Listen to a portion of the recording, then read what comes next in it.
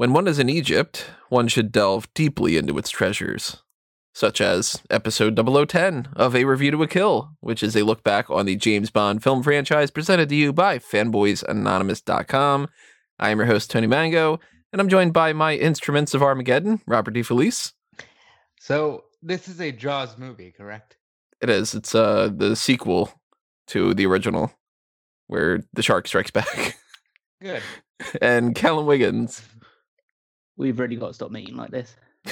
You got a feeling somebody doesn't like you? Well, prove me wrong by donating to the Patreon. $1 a month is a steal for all the content we've been pumping out, and every bit is greatly appreciated and helps the channel and the website grow so that we can present to you more and more content like this podcast series. So if you want more, the power is in your hands. Also, pick up some merchandise on TeePublic and Redbubble. But before we get into all that, we're going to talk about our opinions of The Spy Who Loved Me. That is the film that we are currently on right now. Go back and check out all the previous episodes if you have not checked them out already, and tell us your thoughts on this film and all the other ones, and your thoughts on our thoughts on this film in the comments section below. Subscribe to the YouTube channel if you haven't done that already, and ring that little notification bell. That way you get the alerts of when these videos go up. Usually I post them at 10 in the morning on Fridays. Kind of thinking about experimenting with other times here and there to see if maybe that might be a little bit better on like a Thursday or something. I don't know. We'll see. If you have any suggestions about that, let me know too. Maybe you're like, man, I really would like this to come out in the middle of the week and give me a different thing to listen to on the way to work, or, whatever. Just hit me up and let me know. Hit the like button as well on YouTube. Hit the share button if you got any friends or anybody that you know that you think would enjoy this series. Hopefully you're enjoying it as well. I'm having a blast doing this. And that brings me into our taglines for this movie. One of them was 007 blasts back. Yeah, he does. I wouldn't think that this would be the type of movie where it's like he blasts back. There's a lot of other movies that have a lot more like explosions and everything in it. Another tagline was, he's Bond, he's back, he's 007. I think that's just bad. Those are all accurate statements. It's like, he's Bond, he's back, he's 007, he's tall, he's got brown hair, he likes suits. He just goes on and on and on. And another tagline was, it's the biggest, it's the best, it's Bond and beyond. The next movie's Moonraker. Bond and Beyond would have been good for Moonraker, but this really sounds like it's just talking all about its penis. It might very well be.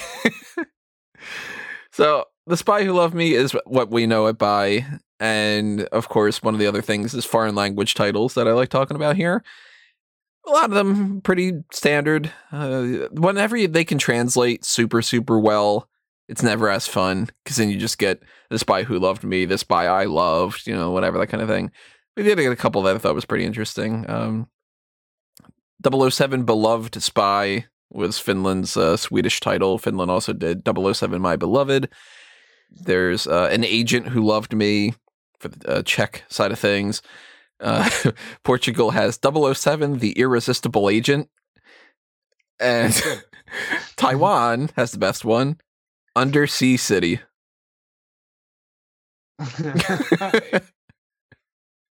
They couldn't just call it Atlantis. Or 007 in the Undersea City, 007 in Atlantis, 007 rocks the water. I don't know, like Undersea City. It's Atlantis. Yeah. 007 tour guide. It's Atlantis.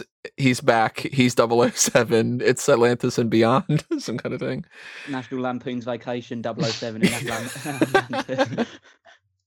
The Spy Who Thought I Was Okay for a little while, but she's not going to pop up in the next movie. I'm going to bury the lead here. A lot of people absolutely love this film. It's one of their favorites. It's one of these movies that's widely considered one of the better ones by a lot of people, and I'm not one of those people.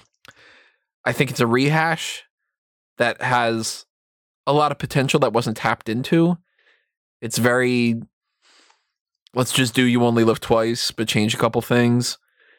There's a few elements I really like, but they're more so peppered in among a sea of meh rather than like the driving forces to the film. Generally speaking, how did you guys feel about this? Yeah, this one is, I don't want to say forgettable, but it's like largely middle range for me. I enjoyed it for the most part. It's not like at the top end of my thing, but it's definitely on the positive side of things. And I felt that it filled in a lot of the issues that I had with From Russia with Love. I think it was an improvement on that. So your biggest criticism for anybody who hasn't checked out the From Russia with Love one was the romance subplot wasn't doing it for you. And this time around, they did a better job? Well, it's the issue is the fact that the romance subplot shouldn't be the romance subplot in something called From Russia with Love. It should be the main plot.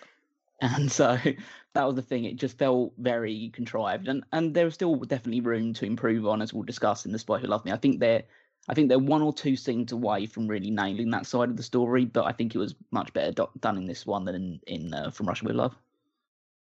So we're going to go through here with a positive mental attitude, because that is part of the training. And we're going to break down... I draw the line at the bodily warmth thing. I don't think we're going to be too into that. I don't smoke cigarettes either, so, you can be rest assured that's not happening. We're going to break down the girls, the gadgets, the villains, the music, the action, the humor, the sidekicks, all the other things that come along with this that we've been doing here. And I guess let's just kind of start with the beginning. The opening, gun barrel, the way that it should be with a gun barrel. Daniel Craig films. Not a fan at all of the funky gun barrel music, or the funky music in general throughout this film. It's Marvin Hamlish instead of John Barry, and I hate the disco vibe. Yeah, I forget what podcast it was now, but you said, well, hold on, because by The Spy Who Loved Me, you'll really realize that you're in the 70s. And yeah. Once you start getting, and it's like, oh, come on, what's this, Shaft? It's so unnecessary. I can't comment. I genuinely didn't notice. Really? I literally can't. No, most of the songs that I picked up on were the like the different versions they did of the main Spy Who Loved Me theme. And I just thought, okay, so they're just doing what they usually do, which is take the original song and just do some sort of reversion of it or just theming it around that. I didn't really pick up any of the disco themes. There are a couple songs in the soundtrack for this that I do like, but any of the disco ones I hate. Like, I hate the disco vibe of the gun barrel. One of the only ones I do like is the Atlantis theme. The do do do do do do do do do do do do do do do. I think that's kind of like nice to listen to. But any of the, bow chicka wow kind of Bond versions, just not doing it for me. And our opening past the gun barrel is very reminiscent of You Only Live Twice. It's the same formula. You watch a ship or whatever get attacked and abducted or what have you.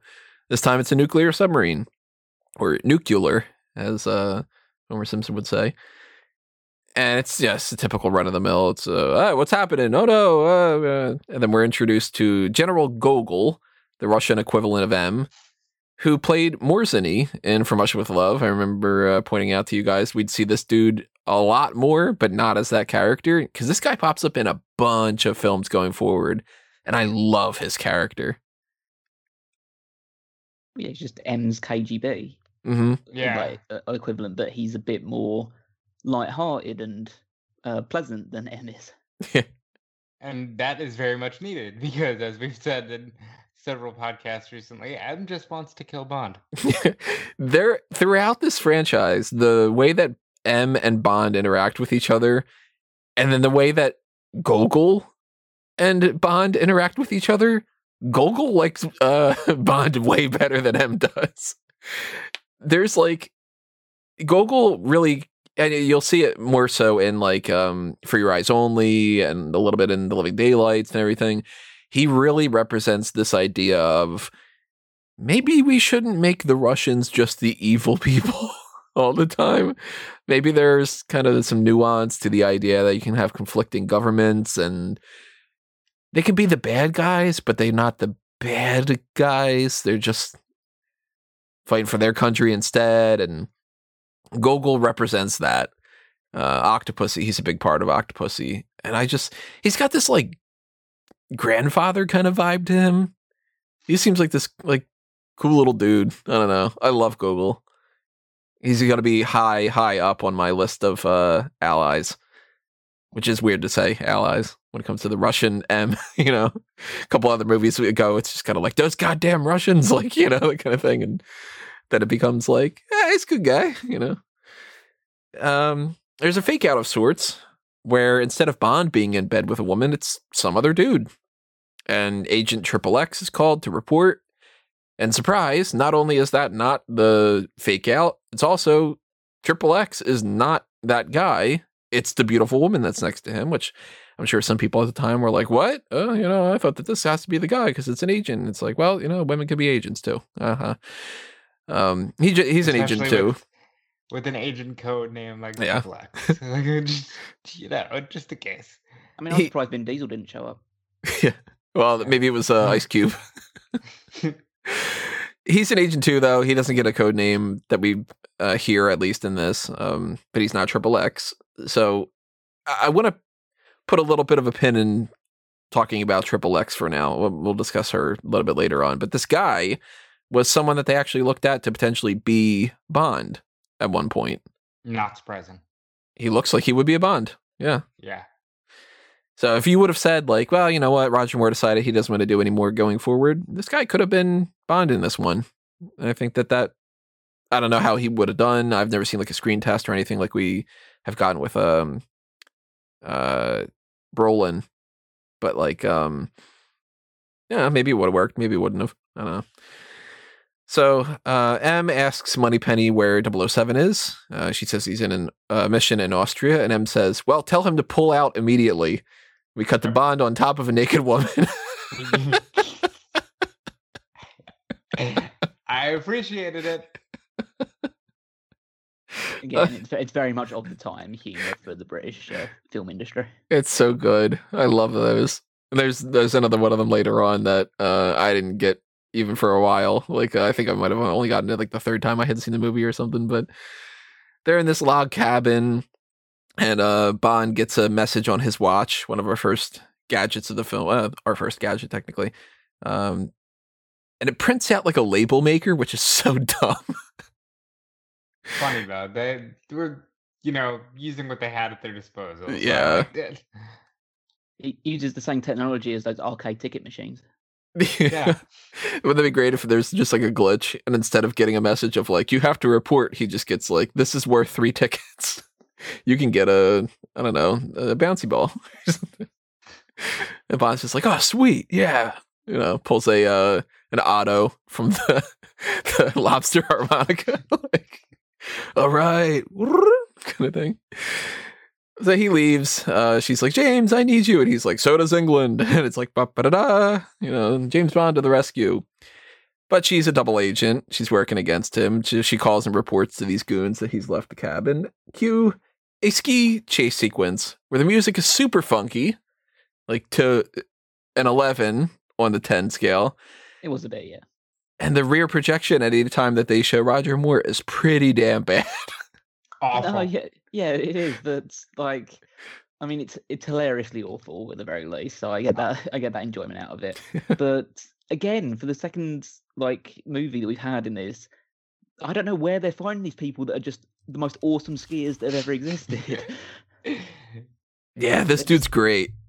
Yeah, all of them are, because they're all just like, they're all going down this huge mountain. There's brilliant cinematography for this thing. Everything that's not Roger Moore in just like in front of a motion screen is just fantastic. Yeah, and go ahead. No, like this was really fun, and like Callum said, they have to be very good at what they do because that's hard to do. I imagine none of us could do that. I've never gone skiing in my life, but I also don't even know how to roller skate. So I can't imagine I would do anything but fall on my ass. We have another gadget here. Bond uses one of his ski poles. Is that what they're called? Ski poles? Yeah, pole, yeah. Sounds right. All right. They might as well be. That shows how well I am with that. Yeah, he uses his second most powerful pole. to Well, if you want to try to balance on, a tripod kind of thing. He uses that as a gun, which I think is pretty cool. That Q outfitted him with an extra little gun there. But the big takeaway for this is when Bond skis off the side of a cliff, and he opens a parachute and has the Union Jack on it. It is an iconic shot, not just in the franchise, where it's easily one of the top 5 things that's in the Bond franchise, according to like pop culture, but even just film in general. Like, this is one of those things that you see in like compilations of movies where you'll get like E.T. Phone Home and No, I Am Your Father, and I'm going to make you an offer you can't refuse. And like that people will show this as like one of the go-to things. It's like the Sean Connery Bond, James Bond, and this, and Pussy Galore, and a handful of different things. You know who came up with this idea? Who? Roger Moore. George Lazenby. See, points for Lazenby. So did he want to do this in? Did he want to do this in? Yep. On Her Majesty's Secret Service, and they didn't allow it to happen. They couldn't really figure it out or whatever. They didn't know where to put it in the movie. Whatever it was, they just didn't do it. And then when they came around to this, they're like, "Hey, remember that idea that George brought up?" That's a shame. That kind of sucks for him, because if he would have done that, he would have been the one that would have been that iconic shot, And they just sat on it for a couple movies. I just think that you've got this again. We've had. I don't know whether they're the same people, obviously, but if it is like the same awesome skier that then is also able to base jump and flip in midair multiple times before unleashing a parachute, like, is that guy like the real James Bond? We don't know about it. He also did this with. If you pay attention to it, the one ski hits the parachute and cuts it. So like this could have been really bad, and they almost didn't even get the shot. All like the people trying to film this weren't able to. Only one person was able to film it. That's why it's like the one steady shot. It's because that's the only shot that they have. So I don't know if it would have been originally one shot, but I think it works significantly better that way, because then you don't have the whole like, you only did a little bit of it and then you cut it with some other thing. That ended up working out better in the grand scheme of things. A happy accident. Oddly enough, there's a jarring transition from that though, because you get the whole like, this like big action thing, and then it goes into the main theme, which is so mellow. And it's just, it's all like da da da da da da da. Nobody does it. It's kind of jarring, but the main theme is not called The Spy Who Loved Me. It's Nobody Does It Better by Carly Simon. Easily the most relaxed theme we've heard so far, and it's a love theme, which is rather fitting given the name of the movie. I love this song. It's a good song. It's awesome. I was going to ask if Callum didn't like it because they were just talking about his magic penis. But yeah, it's a good song. Well, no, but it makes sense into the theme of it. Like, I love the way that they managed to just fit the words "The Spy Who Loved Me" in it and not really take away from the overall message of it. Because I had heard this song before I knew it was associated with Bond 1. I wouldn't have been able to tell, even though it has "The Spy Who Loved Me" in it, because it's kind of just buried within the rest of the lyrics. But yeah, it's just really mellow. I'd never heard of Carly Simon before this. Really? I don't know of any other song that she's ever done. So I can't say anything to that. But this is awesome. This is like, it's just an absolute classic tune. It does feel like it could have been in another movie. It could have been like the backup theme. Like eventually we get to a point where, and they don't do it for every Bond movie. They haven't done it for a couple of the. Actually, they haven't done it for any of the Craig ones. Now I'm thinking about it. But in the Brosnan era in particular, they tended to have like 2 themes per movie. And in the 2 Dalton ones, they have like the main theme and the love theme, kind of. So this could have very easily been just a different one. I'm looking up Carly Simon's you've best never heard hits. the song "You're So Vain"? That's the main one. Yeah, you're so vain. You probably think this song is about you. I have heard it. I just didn't know it was her. Yeah. It's her. I love the lyrics of this too. In particular, that also would have worked in reference to Bond, by the way. Yeah. You're so vain. You're back. You're beyond. I I wasn't looking, but somehow you found me. I tried to hide from your love light, but like heaven above me, the spy who loved me is keeping all my secrets safe tonight. I love those lyrics. Very good. There's it's a little bit more direct with the other part of the chorus. The way that you hold me whenever you hold me, there's some kind of magic inside you that keeps me from running, but just keep it coming. How'd you learn to do the things you do? It's a little like, and you're great in bed, but I think that this is a great theme. One of the better ones, but honestly not one of the ones that will be at the very, very top for me, which is, it sounds like that's like a ding on it, but it's just because so many of them are so good that like I know that Rob recently has gotten into A View to a Kill. Yeah, and it's like high on the list. It's hard to kind of balance out a song like this versus a song like A View to a Kill, because you're in a one mood one day and you're like, I need to listen to like a banger type of thing. Nobody Does Better doesn't really apply as much, but I mean, if you're just going pure quality, like this is a top tier type of thing too. We'll break down our rankings a little bit later on when it comes to the music things. I'll come back to that. The imagery is, typical silhouettes of naked women and such. Nothing super awe-inspiring or different.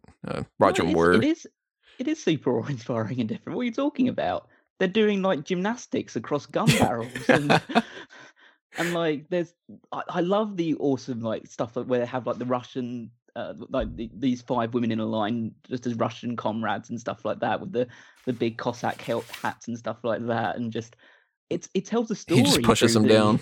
Silhouettes. It's not just the silhouettes just moving around instead of things. Obviously there are elements of that, but it actually just kind of tells a little story, or they're very animated, whereas in the other ones they're just like, okay, we'll just move around a little bit or just lay down whatever and stuff like that. And this one, it's just they're all doing something. It's all very active. And also like Moore's in this as well, or somebody playing Moore is in this.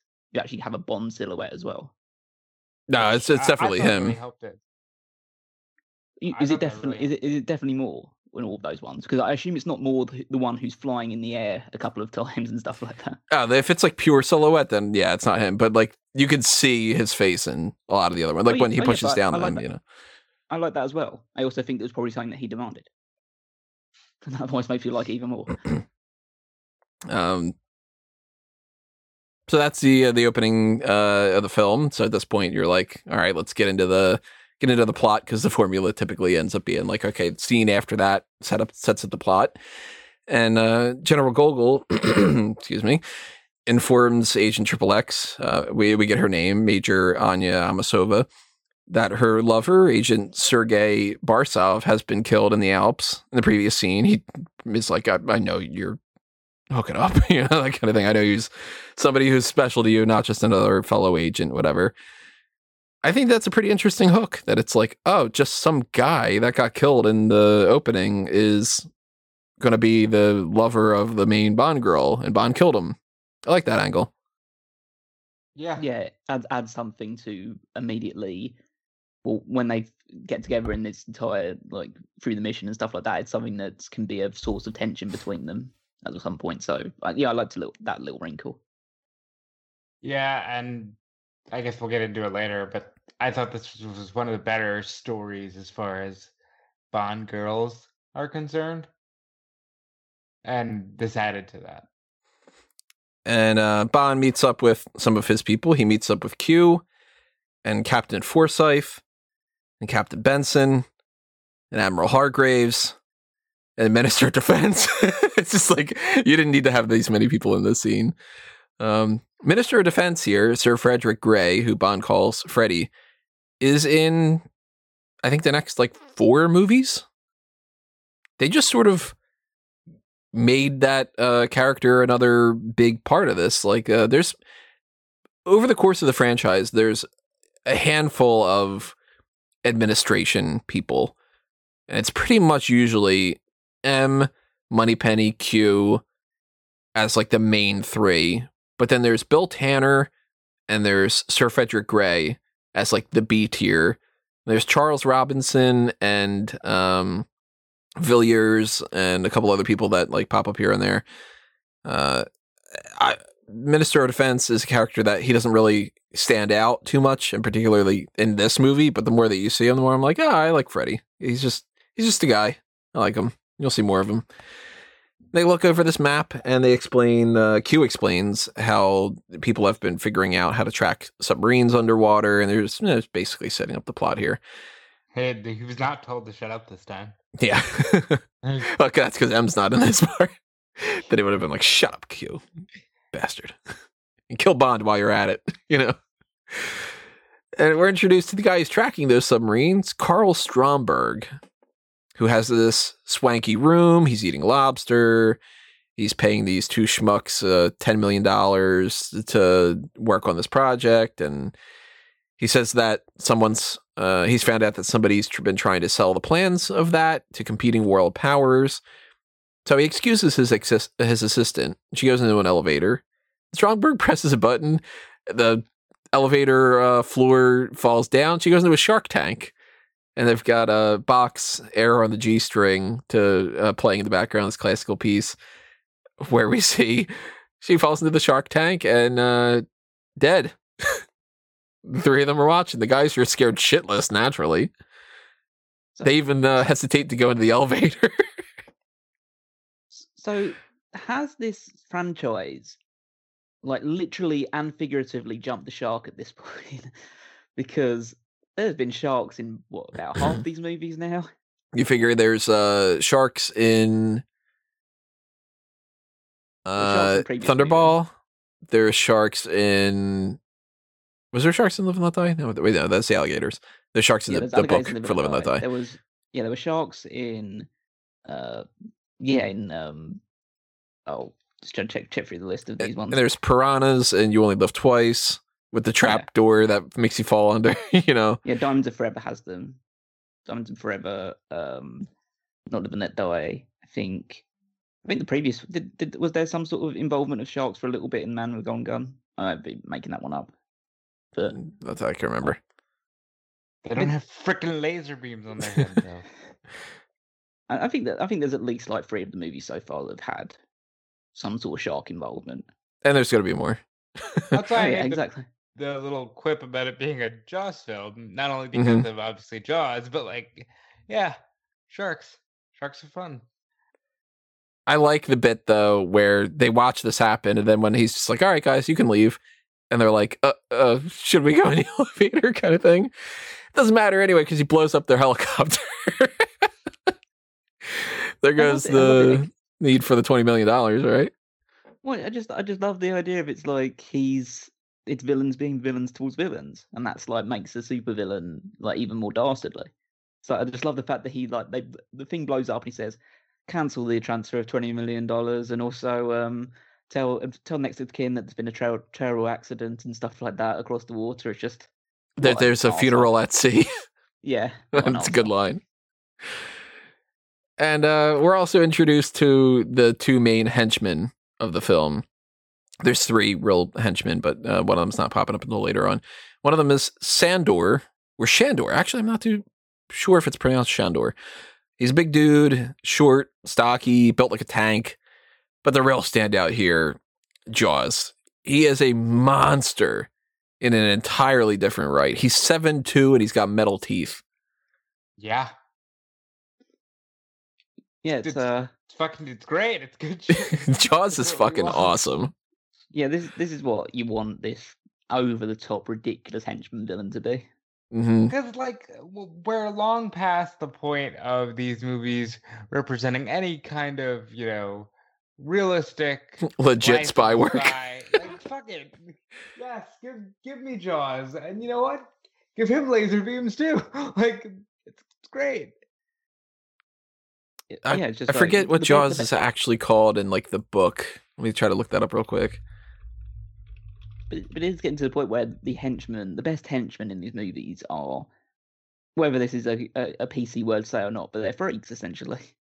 They are Oddjob is freakishly strong and has that spinning hat that you can use and stuff like that, and it's there's just Jaws obviously is just huge and stuff like that. Tee has got his ridiculous claw hand and stuff like that. Nick Nack is tiny. And, Yeah. like very, very aggressive stuff like that. Like Red Grant is basically a built up machine of a human being, essentially. So they always have some sort of freakish element to them, but I enjoy that. He was called Saul Horowitz, aka Horror, in the book. That name is horrifying because it's not as good as Jaws. And we'll talk a lot about Jaws throughout here, because he's one of the standouts of the franchise. He is so good in so many different ways. He's popped up in plenty of other things. You can play as him in GoldenEye. He pops up in the Everything or Nothing video game. Richard Kiel is who plays Jaws. For anybody who doesn't know him from the Bond franchise, you might know him from Happy Gilmore. He's the really tall dude, obviously the really tall dude, who is like, hey, Shooter McGavin, I'll see you in the parking lot. Kiel, for all that I've heard, is he was like a great dude too. And another person who almost played the part was David Prowse, who was Darth Vader.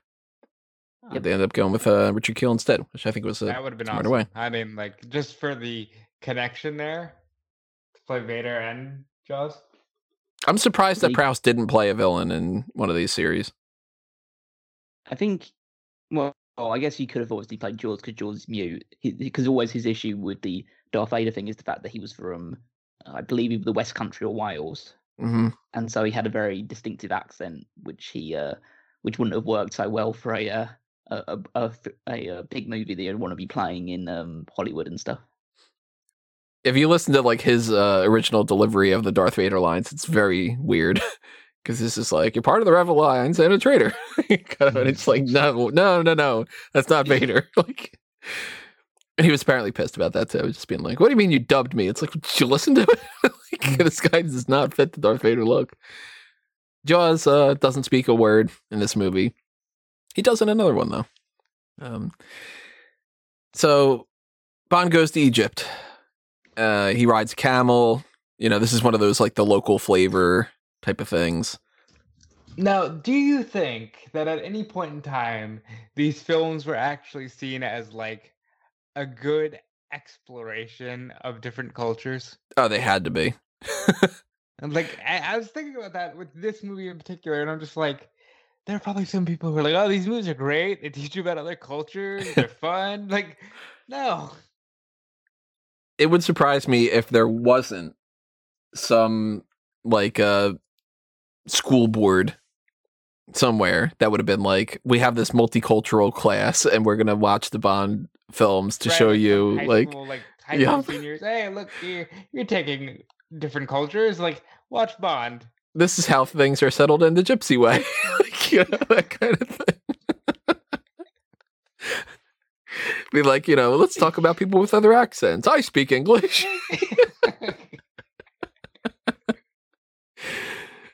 So he meets up with his old Cambridge friend who fills him in on how he'll have to contact Aziz Fekish.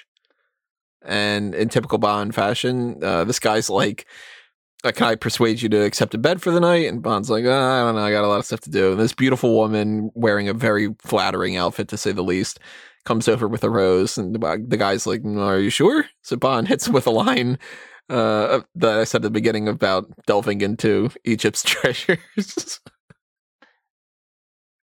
And the look on Roger Moore's face when he says it too is great. It's just this kind of like, da da da da da da. It's a good line. It's a good Bond. Bond goes to see Fekish, but there's just a woman there named Felica. Her name's spelled Feili. I can read CCA. So I'm assuming that that's Felicia, but I've just never seen it spelled that way. Never bothered to look up what her character's name is because she doesn't really factor into the plot too much. She's there to entertain Bond while he's waiting. By that, she means, let's fuck, maybe? And he says, well, I had lunch, but I seem to have missed dessert. It's just... yeah, it's like you just did one of these lines, but okay. really like something he needs to walk in the room and go, who else but Quagmire? Yeah. He's Bond. He's back. Here's I do like in this section where Bond he keeps asking questions about where Feckish is, Mhm. and she says, "You're very suspicious, Mr. Bond." He says, "I find I live much longer that way." It's good. It's a good line. The "Where's Feckish" is like one of the go-to lines I think of with this film. Like if you were to say like quote Goldeneye, I'd be like, buy me a pint, or like she tastes like strawberries, or like a whole bunch of different lines throughout that. If you go with quote The Spy Who Loved Me, it's like, where's Feckish? Like, just kind of one of those sticks with me. But here's a bit that I don't get, to be honest. I never understood the intentions of the scene. He's asking her where Feckish is, and she says she can't answer that question, and immediately starts to get nervous. So clearly she's suspicious in some way, but she looks over to a goon with a gun, and she gets scared, says no, and Bond barely twists her to the side so she gets shot instead of him. What the fuck? Am I dense, or is this poorly done, or just not in like the sense of like the terrible way that they filmed it, which was really bad. It's a lot worse than like the Fiona Volpe thing, despite it being years later. But are we meant to think that she was working with Sandor and immediately had a change of mind about Bond? Or that Bond knew this was about to happen and he used her as a human shield because he knew there was about to be a gunshot? Or it's just a pure coincidence? Or that she didn't know that the goon was there with the gun? What is this? Maybe you guys can make heads and tails of this better than I can. I think it's very likely that Bond knew, because he's been in this position before, and he just knew, okay, you're expendable, sadly, But yeah, it was poorly done. Yeah, I can't give you an explanation without making up one in my own head for it. It would have made more sense if you said something like now instead of no. Right, So yeah. That would be the thing of the guy shooting him. It's just like, it says now, and then he fires, and then Bond twists her around into it because she's being intimidated by him. But the fact that she says no, it makes it feel like, oh no, don't take the shot now. And maybe it's just the idea that maybe as Rob said, maybe Bond does know that that's the situation, so she says don't shoot because I'm about to die if you do that. The whole thing's just poorly done. Never liked that. But there's the sacrificial lamb, pretty girl. She gets about 45 seconds of screen time, but is that like, I haven't really kept track of it, but that's a running trope at this point, right? Like there's always the main Bond girl and the sacrificial lamb.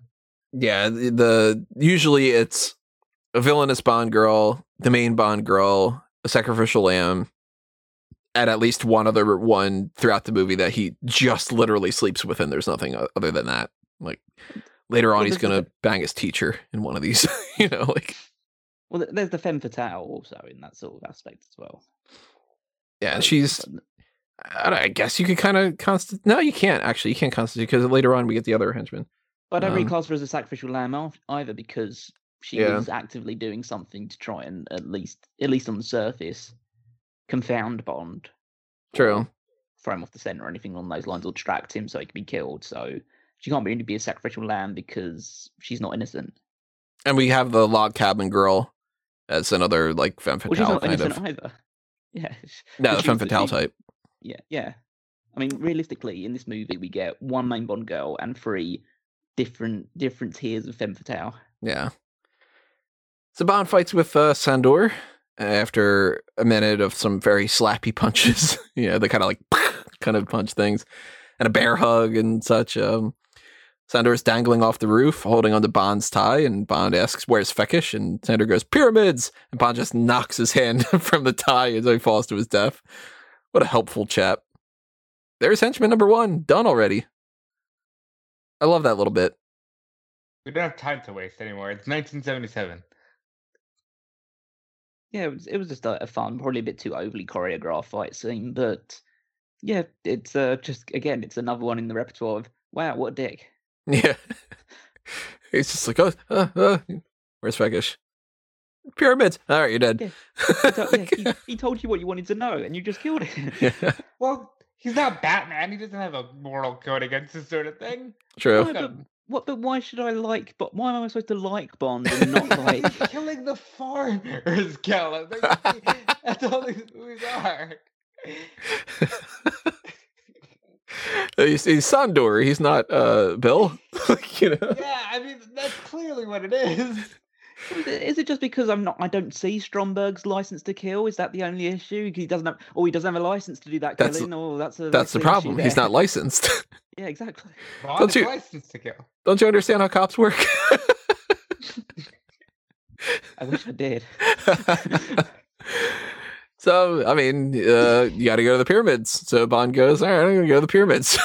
He heads to the pyramids. He sees that Fekish is talking to Triple X, who he doesn't know yet. We know, of course. We does know.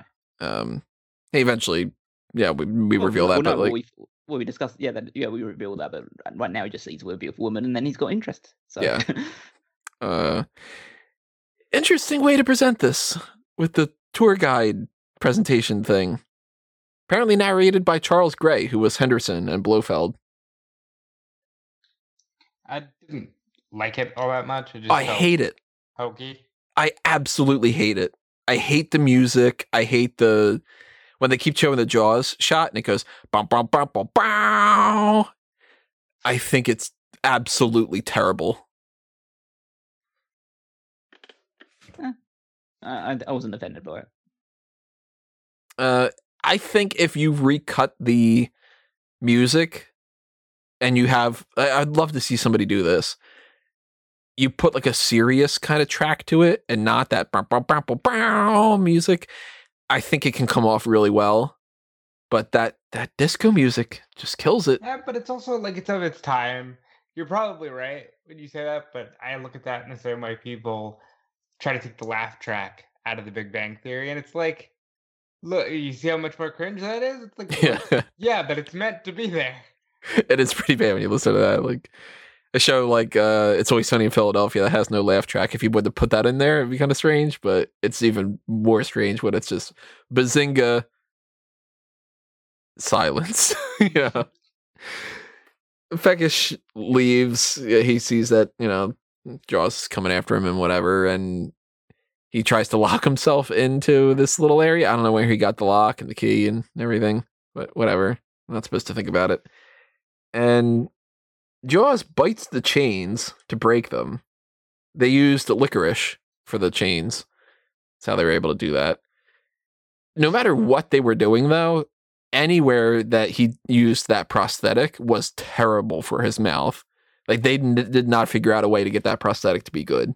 So him biting down on the chains probably fucked up his mouth, like, for a long time. And he kills Fekish by biting him in his neck. Yes, but he's vampire. I don't like Fekish doesn't do anything. Scream bloody murder. It's almost like, like it's poison or something, and it's instant death. No, I mean, he doesn't even try to escape. He just backs himself up to a wall, and it's just like, I guess I'm dead now. Yep. And they love doing this bit during this whole sequence of the lights going out and somebody being revealed or somebody disappearing or whatever.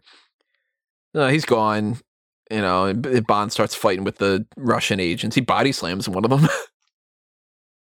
It's a good move. Fans of pro wrestling, if you really like that, check out smarkoutmoment.com. And you'll hear plenty of stuff about body slams. No RKOs, no super kicks. He didn't slap his thigh or anything. On another note, behind Fekish, sitting down, is Michael G. Wilson in the whole pyramid thing. He's got cameos in, I think, every Bond movie after this. Because he's Cubby Broccoli's stepson and a screenwriter and a producer. He eventually, when Cubby Broccoli wasn't the producer, Michael G. Wilson and Barbara Broccoli are the ones that took control of the franchise. I forget which movie he becomes like a full-on producer for. It might even be the next one. Now I'm thinking about it. But he, like, at a certain point, the franchise is that guy and Cubby Broccoli's daughter, his stepson and his daughter. And Michael G. Wilson is one of those guys that going forward, I'm going to try to point out, like, I know that, for instance, he's on the television screen in Tomorrow Never Dies. He's sitting in the Russian conference table that Dmitry Mishkin is talking in Goldeneye, and so on and so forth. It's kind of like a Hitchcock thing. It's like a spot Michael G. Wilson in these movies. And I like the little bit that when Bond dispatches of the other agents, he's just sort of like, oh, good night, Anya. I think the next scene's so much better, though. And I wish we didn't even get the pyramid thing, the way that they had done it, because we then go into the Mujava Club, I think it's how they pronounced it, where Fekish had planned to go and meet up with somebody, whatever. And Bond meets up with Triple X, who is looking at her best here, I think, in my mind. Like, her hair down, that dress, total Fox. Yes. Top notch. How do you know? There was like she was surrounded. She was had very wet clothing on towards the very end of this movie. So that's also a fair point, Cal. You know, there's two other parts that give her a run for her money in this. There's that, and there's the train sequence. But she, I guess let's talk about that. Let's go into that for right now. Not talking about the character itself quite yet, but as far as just the pure sex appeal element of it, how does she rank for you guys? High up there. Like, close to Domino. Yeah, she's a very highly ranked one. I actually think that there's actually one Bond girl in this movie that's ranked higher than her for my own personal taste, though. So, but yeah, she's definitely one of the most attractive for sure.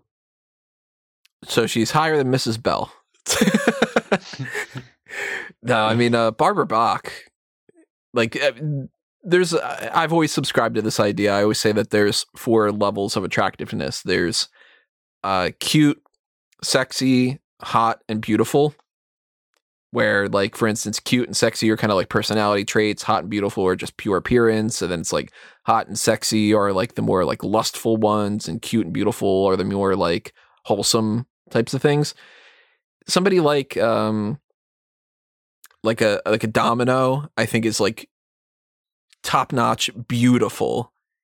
Somebody like Anya, I'm like, she's hot. Like, she's just like, she's sexy in a different type of way than some of the other Bond girls. I used the phrase, she's a fox. Like, yeah, it's very foxy in that time period. And you have a little bit of some quid pro quo going on. Bond knows who she is. He even knows that she drinks a Bacardi on the rocks. She knows that he drinks a vodka martini, shaken not stirred. We haven't heard that in the past couple of movies. And they share, like, you know, I know a little bit about you. I know a little about you too, that kind of thing. And this is my favorite part of the film, out of the entire movie. When she is giving his history, she's like, you have a license to kill and you have done so many times, blah, blah, blah. Many lady friends, but married only once. Wife killed. And he goes, all right, you've made your point. And she goes, well, you're sensitive, Mr. Bond. And he goes, about certain things, yes. I fucking love that. Because it's like, you know what? Tracy is not retconned. We needed that, like, at least 2 movies ago. This was good. Yeah, absolutely. It's nice to see some continuity. And that hasn't been totally forgotten just because it's a one-off movie. There's, I think, maybe 3 other references to Tracy throughout the series. This might be my favorite one, other than the one in License to Kill. But I just love that little thing, because they very easily could have cut that out and just been like, you know, many lady friends and, like, you know, whatever. But the fact that they bring that up and that Bond, that's like the one time in this movie for the most part that Bond just gets serious. Because he's goofing around the whole movie. But that time, it's just like, shut up, don't talk about my dead wife. And I just love that. Lazenby gets 2 nods here. Yeah. You got the parachute and you got this. Lazenby's just like, damn it, if you would have done this, maybe I would have continued or something. But and let me have shaggy hair and a beard. So they're going to bid for the microfilm. But hey, Mr. Culver gets killed by Jaws too. And Jaws steals it. And I like that Bond puts an out of order sign on Culver. Yeah, that's pretty funny. That was my favorite part of the film. Like he could go track him. Do that. Right. He could very much go like, oh, I need to go track Jaws. And he's like, hold on real quick. Like, he just does that. Bond throughout the series multiple times does something, even to his own detriment, just to make himself laugh. He's such a dick. And it's like, you wonder why I love this character, because it's just like, what an asshole. He stows away in Jaws' van. Anya does the same. They travel, for a while. She ends up falling asleep on his shoulders. It's kind of like a meet cute moment, even though they've already met. But yeah, it's that kind of like, oh, this is going to lead somewhere type of things. That gets us to a sequence of the two of them and Jaws in this location with these giant pillars, and they apparently use this like cardboard standout for more in certain shots. Kind of an action sequence for the sake of it. Not a whole lot is accomplished outside of like illustrating that they can work together and that Jaws is hard to kill. He's strong enough to rip the car apart with his bare hands, and they got to get the microfilm, but it's not like a completely pointless scene. But it's not my favorite. I think it's pretty important. I mean, the most interesting aspect to me about this entire scene is that they somehow managed to lose sight of a 7'1" monster. Yeah. He just disappears outside. He's not that quick. That's Bigfoot, though. No, but it sets a lot of things in motion. Like, you have the nice little interesting scene where Bond takes the car keys from the van immediately before they head off. And so when Anya gets the opportunity, she gets hold of the microfilm. Bond helps her out.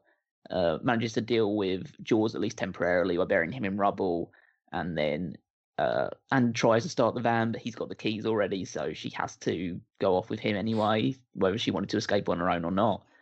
And then they leave after Jaws basically destroys their entire van up, just punches it all over the place, rips things apart. It sets up the fact that Anya and Bond's relationship right now is very much just focused on a mission, and they'll each do whatever it takes to get what they want out of this. And it establishes the fact that Jaws is going to be pretty hard to kill and is pretty strong. Also, she genuinely feels like an equal. Much more so than anybody else at this point. Yeah. I would say that wavers towards the end of the film. It does. Well, it very much does.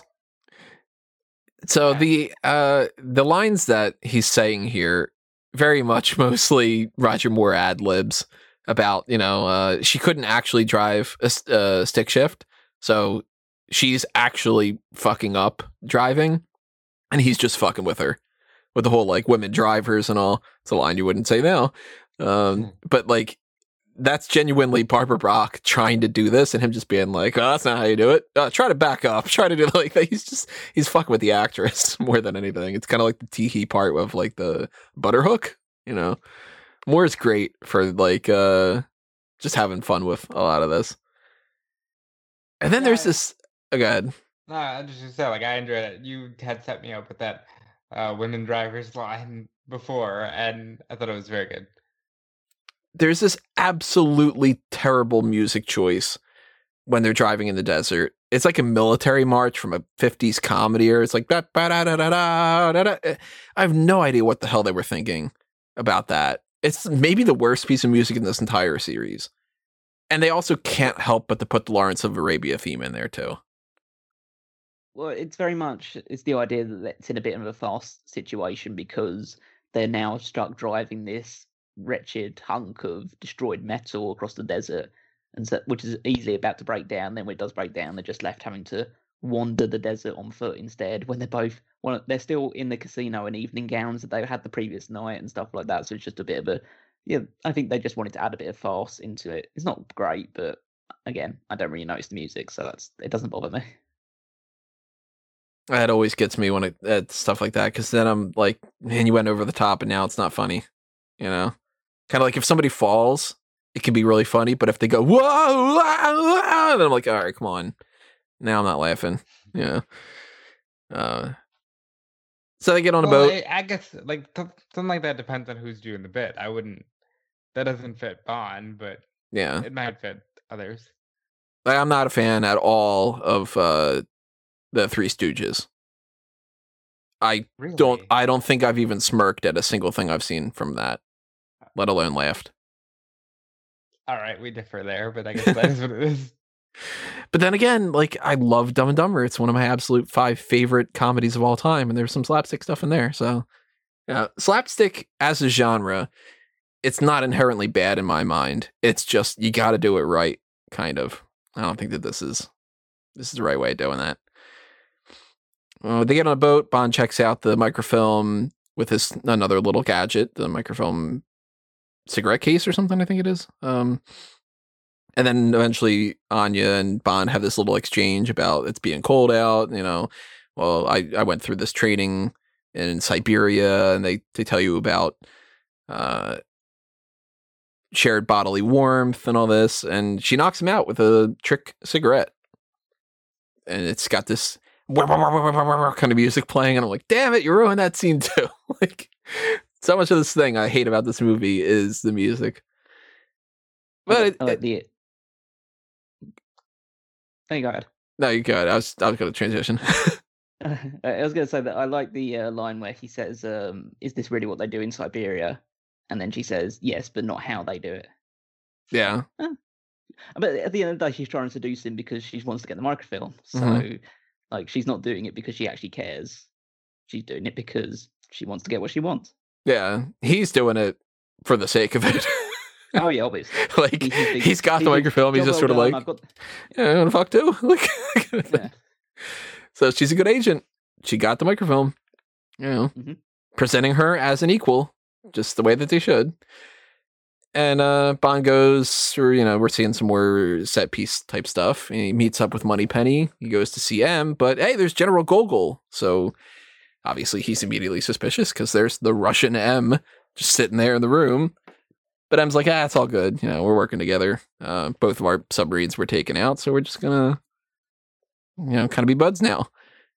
And there's this jokey little bit where there's this, we see some Q branch stuff. Lots of wacky gadgets. There's a cup and saucers that is rigged to decapitate a dummy. There's a trap ejector seat. There's a hookah that turns into a gun. This machine that sprays this ink or whatever. Just totally the wacky Q branch thing, which we're going to get as a regular bit going forward in this franchise for the most part. Obviously, we're not going to break down every single one of those gadgets because that's just, we're not going to do that going forward either. I also like the part where basically we have Anya there and then she hands over the microfilm and says we have the microfilm. I got it ridiculously easy as well.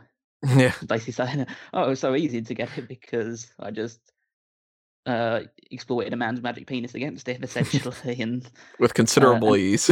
Yeah. And then Bond fires back by saying, well, actually, those plans don't have anything useful on it anyway, so joke's on you. Yeah, well, I let you take it because it's pointless. And they do this a little back and forth thing, too, with when they're checking out the microfilm and they're trying to see if there's any other kind of clues, and they spot Stromberg's lab logo, and it's like, it's oratory, it's whatever. It's laboratory, it's whatever. Ha ha ha. Well, that's actually in this place, and Gogol's just kind of like, this is great. We're all having fun. We got my agent. We got your agent. Yeah, what a great day. Yeah, I thought it was funny that there was at one point where Bond says a lot of the stuff about the laboratory and he says it's in Corsica. And you actually feel for 1 second that M's warming back up to him because he says, well done, 007, about all that stuff. Impressive. And then she says, it's actually in Sardinia. And then you just feel like, okay, you're going to die, Bond. He's just like, good job, Bond. I'm glad that you're my agent. Wait, that's wrong? You fucking prick. You motherfucker. Can't believe you're going to make me look bad in front of Gogol like that. Then we get the train sequence. They're on a train. They kind of flirt a bit. No sleeping together just yet. And for a little bit there, it seems like the standout of the scene is going to be how good she looks in her nightgown. Because, like I said, she looks amazing in that. Arguably tops her look from the club, in my mind. Definitely eye-catching. But then jump scare adds Jaws in her closet, and you're like, fuck! What the hell? That was a good jump scare. Yeah. That get you, Rob, too? Yeah. It apparently even got Richard Kiel. He knew that the scene was filmed, and when he watched it, he jumped. Just like, fuck, there's me. It's me. Oh, fuck. Now, I do like the train noise for that too, because when that jump scare happens, it's like with the train, and you're like, Jesus God, what's happening? Third fight sequence on a cramped train in the series. How does this rank to you guys compared to the Red Grant one from Russia with Love and the Teehee one from Live and Let Die? It's not as good as Red Grant. Not as good as Red Grant. All right, we're all in agreement there. I think the other two are pretty level almost. Maybe this one is slightly better because like Jaws is very much more difficult to take care of than Teehee was. So, but yeah, I like the idea of using like an electric lamp on his teeth. Yeah, shocking him with his teeth is really cool. And able to kick him out. I didn't really like so much the when Jaws leans in to try and bite him, you can really see his tongue sticking out at some point. I just thought, okay, that's a little like you're supposed to be using the teeth there. Yeah, I thought it was fun. It's definitely weird that they choose a train for so many fight sequences. Like after a while, maybe just choose another mode of transportation. But I guess Bond gets it no matter where he is. So yeah, he does. Yeah.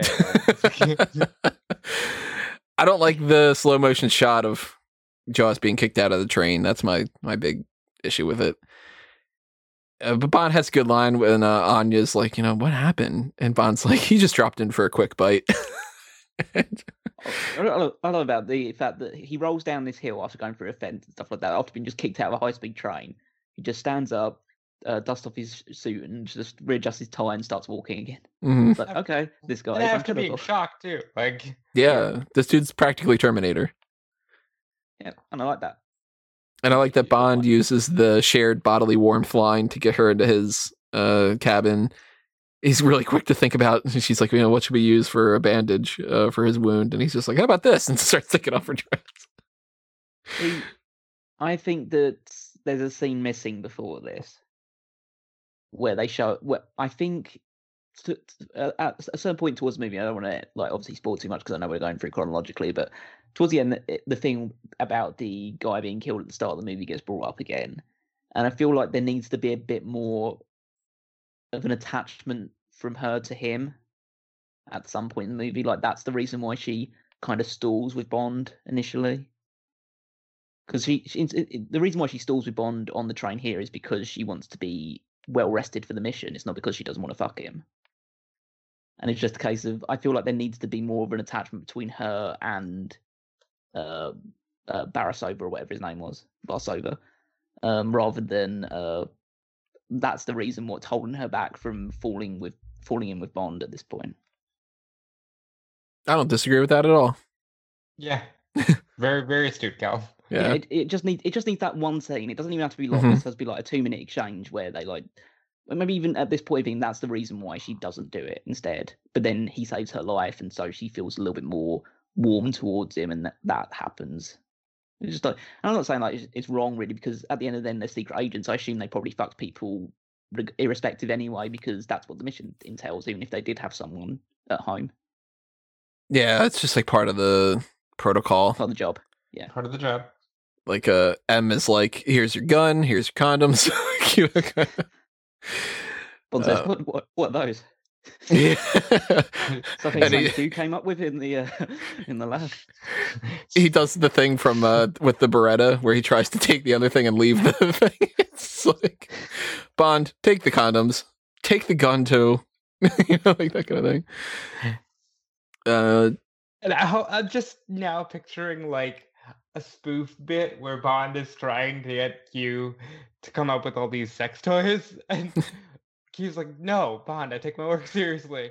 Come on." He's like, so where's the pump on this one? And where's the vibration mechanism on this one or whatever? And he's like, it's a homing beacon, dude. Just, what's wrong with you?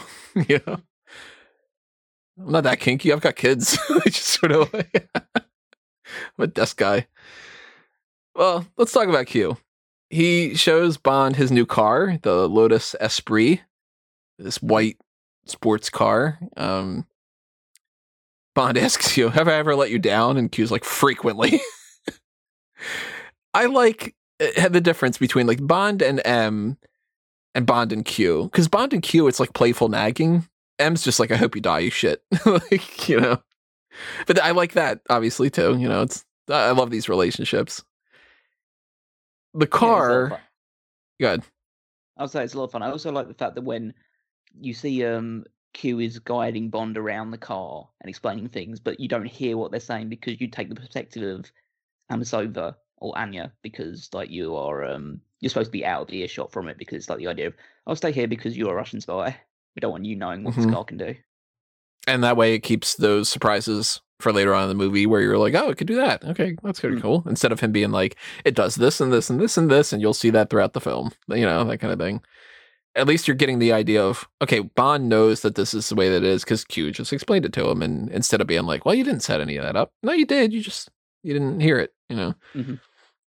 About the car, I'm not a car guy. So throughout the series, if it's like, you know, oh, this is this type of car and that's so great or whatever, it's like, I don't have any kind of perspective, but people were clamoring to have this any car featured in the series, of course. So we talked about that with Diamonds Are Forever, where Ford was just like, we'll give you any car you need if you just make sure that he's got a Mustang. And the PR guy for Lotus had this different idea. He was like, well, you know what?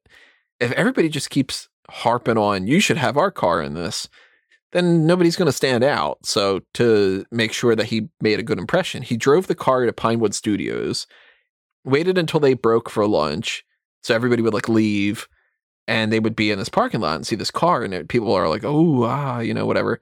And then he just drove away. So that people were like, what was that car? Let's track that down. Let's try to figure out what it is. Totally worked. Because he got it in the movie. People wanted to buy this so much afterward that there was a 3-year wait list to buy that model after the movie came out. Guess who owns it now? Well, this particular model of the car. Mm-hmm. Nikki Vanders. No. I would say Judi Dench. You got to guess? More. Elon Musk. Dead, so. Of course he does. What the fuck? He bought it in 2013, and he said he has plans to make it a real submarine. Of course he does. You know what? This guy, enter my mind. I have been saying for years, this guy is a Bond villain. Like, he has literally everything that you check off on a Bond villain list. He's bringing people to Mars. He's creating flamethrowers. He's got the, you know, like the facial thing going on because he had like the male pattern baldness that he corrected and whatever. He's got this weird, eccentric lover. What was it? Grimes, I think is her name. This dude's a Bond villain. Their child is named like a bunch of random letters. Yeah, it's like Kevin, but there's like a 17 in there or something. Like, at some point, this guy's totally being Carl Stromberger or Hugo Drax or something. Like, it's a guarantee. It's happening, everybody. Just prepare yourselves for it like I've been prepared. Everybody's like, oh, he's an Iron Man or a Batman. It's like, no, he's a Bond villain. And when that switch happens, we need a James Bond to be able to stop him from being Hank Scorpio. You know? I'm just wondering, how have you been preparing? Have you just been sitting there waiting, and just when it happened, just go, yep, told you so? Yeah, that is my preparation. For Tony, that's all he needs, really. If the world's gonna explode, at least I'm gonna be right. So Bond and Anya are booked in a hotel room with 2 bedrooms, and Bond's like a Moneypenny being a little over efficient. I like that she's either jealous enough to do that, or that she's just fucking with James. Either way, it's cute. I like that. Yeah, great relationship. I think he felt that he was explaining it to the lady at the desk because they're Mr. and Mrs. Sterling. So why would they have 2 bedrooms? Well, I mean, at that point, if he's like Moneypenny being whatever, she'd be like, who's Moneypenny? You know what I mean? Yes. The person at the front desk, another beautiful woman, obviously. Look at her. But we meet this other beautiful woman, this tall supermodel in a bikini named Naomi, Stromberg's assistant. You guys think by any chance that she looked like she had a scowl going on? Like a particularly like, I'm mad kind of a thing? I think that she had a very deliberate face. I can't say whether it was a scowl or anything like that, but I think that she wanted to look a bit more villainous or a bit more vindictive. It's not acting. No, maybe not. Maybe that's just what her face looks like when it's No, resting. the thing was, before that, she sat on a bee, and it stung her ass. Oh no! So she's like in pain, and that's her being like, "My ass hurts." Like, so That's good. it's a little bit that I didn't know of until I listened to the commentary and everything. That they're just like, poor girl. Like, we're sitting there going like, well, you got to do this. You got to be sitting on this boat and whatever. And she's just like, my ass. Like, this sucks. Now she was dubbed by Nikki Vandersloot. Barbara Can't Jefford. have been. Yeah. No, Yeah, Nikki I can't- Vandersloot. I just wanted to set you up. It didn't sound like that at all. Yeah. No, Nikki Vandersloot this time around, which is a shame. Yeah, what the hell's that? You can't say Nikki Vandersloot. Bond and Anya go to Stromberg's facility on the water, Atlantis, as we've seen before, under the guise that they're Mr. and Mrs. Sterling. Yes, he says Sterling, Robert Sterling. So he's got that like built into his brain.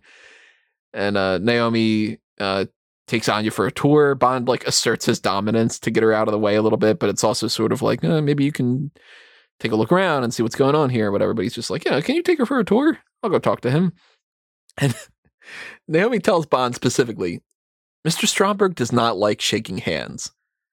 So what does Bond immediately do? Put his hand down because he's a total dick. Just had to prove it for himself. Yeah. It's like, I didn't like that. All right. Hey, handshake. And you might not notice, and I didn't notice this the first God knows how many times that I've seen the movie. That's because Stromberg has webbed hands. They don't give you a close-up shot or anything.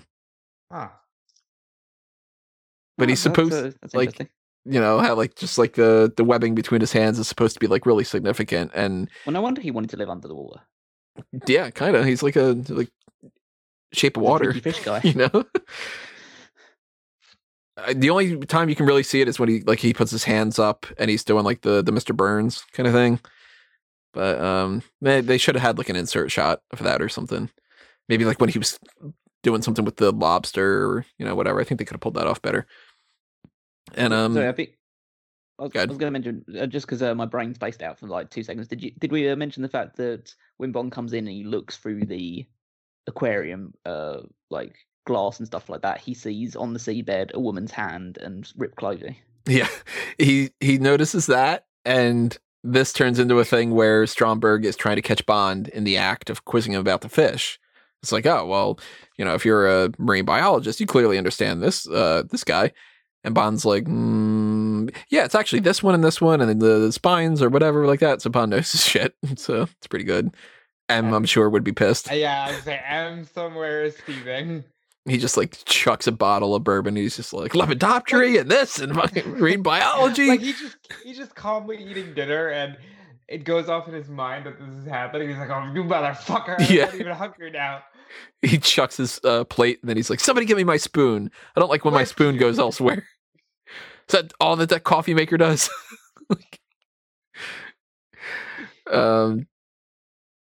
So Stromberg knows anyway, and instead of just killing him there, typical thing of like, you could have just shot him. He wants him to get to the shore and then Jaws to kill him.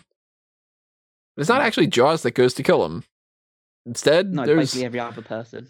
a series of other people. I again, it's another one of these stupid Stromberg or just any Bond villain thing of just saying like, oh, just kill him while he's there. Why would you not do that? But no, just gonna let him go on the shore and then kill him there. Maybe they think that makes it look more like an accident or something like that, or they don't want to attract attention to their base by having Bond die there or something like that. He might have a homing beacon or something to that extent. Maybe that's what their thinking is. But my main issue was the fact of why the fuck was Bond going there in the first place? Scoop it out, see what's up. Well, no, it's not the fact that like Bond. I can understand what. I probably phrased it wrong. It's not the reason why Bond is going there. It's more a case of Sterling was great an audience with Stromberg, and then they talk for 2 minutes, and then Stromberg says, I have other business to attend to. You have to leave now." And he's like, "Well, this visit's really going to help with my work." You saw one fish. Yeah, what was this meeting supposed to accomplish? Like, yeah, it's like, oh, I've just created an audience with you, but I can only see you for exactly like 2 or 3 minutes, and then I must go. Yeah, I get you on that one. I guess it's just one of those things where it's like, well, if we would have tried to make it seem like they were actually talking for a while, people would be like, "This is boring," It's probably that kind of thing. There's this motorcycle following them. It's got one of those side passenger compartments, which is a rocket. It looks dumb, I think. It blows up a mattress truck. So all these feathers go all over the place, and the guy goes off the cliff, and Bond says, "All those feathers, and he still can't fly." It's just like they manufactured as all hell. And then we get car sequence part number 2 with Jaws shooting at them. Bond's car's got those ink sprayers or whatever, and we get the return of exploding cars. Or it crashes into this guy's house who's all like, "Mamma mia, what the fuck?" That kind of thing. Like, yeah, it just drives vertically down into the roof of the guy's house. And blows up. Jaws blows up, and then Jaws just steps out, just dusts off his suit again, and just walks onwards. It's like, okay, this guy will never die. And then we get car sequence part 3 with Naomi in a helicopter shooting at them. And they blow her up with a rocket because Bond's car drives into the ocean, and Anya is like scared. He's chill because it's actually a goddamn submarine. Here's my question. Later on, she says she stole the blueprints of that car 2 years ago. So she knows it's a submarine. Why is she scared? I mean, obviously it's to play to the audience, but like in the movie, she shouldn't be scared at all. You're asking for too much logic. Yeah, I guess in the moment she forgot because she just sees a car driving into the water, and then she just, maybe when it hits the water, she realized, oh yeah, it's a submarine. Maybe that's just another thing. Whereas in the moment, you're just like, oh my god, we're about to just drive into the water. Because she feels like, probably at that time, oh, we're just driving a car. Yeah. So maybe she thought this is the non-submarine model or something. Or just saying that, like, in the heat of the moment, you forget that sort of thing. Like, you're not thinking as coherently as Bond may have been doing, because Bond has just been told by Q all this stuff, so he has it fresher in the mind. Bond's a quick learner too. It's like, this does this and that does that, and he's like, all right, I know exactly what to do. Or maybe she didn't know it until, because as far as she is aware, before that happens, it's a Lotus Esprit. So it's just a case of, once it hits the water and it turns a submarine, she goes, ah, yeah, this is the submarine car. Like they had the schematics for because submarine car, and it's just, it could be implemented in different models and everything. Well, like that, but it's just the okay, like there are other Lotus Esprits out there that aren't submarines. So it's like she doesn't know that this is this specific submarine car until it goes in the water and it actually turns into a submarine. And then she goes, oh yeah, now I can start to work this thing because I know where I am. I mean, one of the things that I liked about this is just that Naomi is like flirting with Bond while she's shooting at him from the helicopter. Like, you have that little side-by-side shot of her just winking at him and him just casually responding to it, and then looking back at Anya and, okay, no, not going to happen. And we get a car sequence part 4 with all the underwater action. Music here is all funky and everything too. Hate it. David Arnold later calls inspiration from one of these things though, and he turns it around and he makes it like a really good Bond theme. Like when we get to the Brosnan and the first Craig bits, David Arnold is so good at creating these like recurring themes where there's kind of like the go-to James Bond love theme, which is like what they play for like Vesper, and they play for a couple of people here and there, Paris Carver a little bit, and there's sort of this like bombastic villain theme that kind of is like one of the things he calls inspiration from. So I do like that piece of music later, but I don't like it here.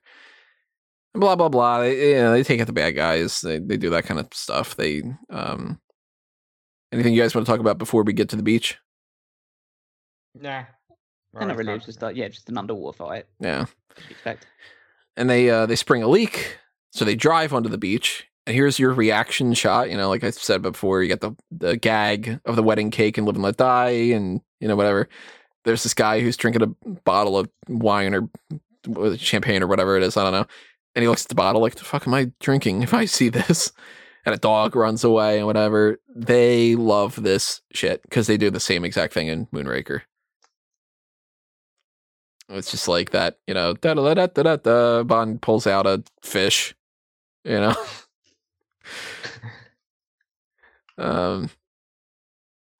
So Anya finds out that Bond is the one who killed her ex. And she says, when this mission's over, I'm going to kill you. Bond's like, well, that sucks. I like Bond's explanation of it. Yeah. And he basically says that we both know what this job comes with. It was either him or me, and it was him. And so she basically says, okay, well, I love that man, so after this mission, it's going to be my duty to kill you instead. Yeah, now it's going to be you, motherfucker. Like, yeah. It was him the last time, it's you this time. Let's figure this out. Let's work together. But we're not on good terms here. I like that kind of hook.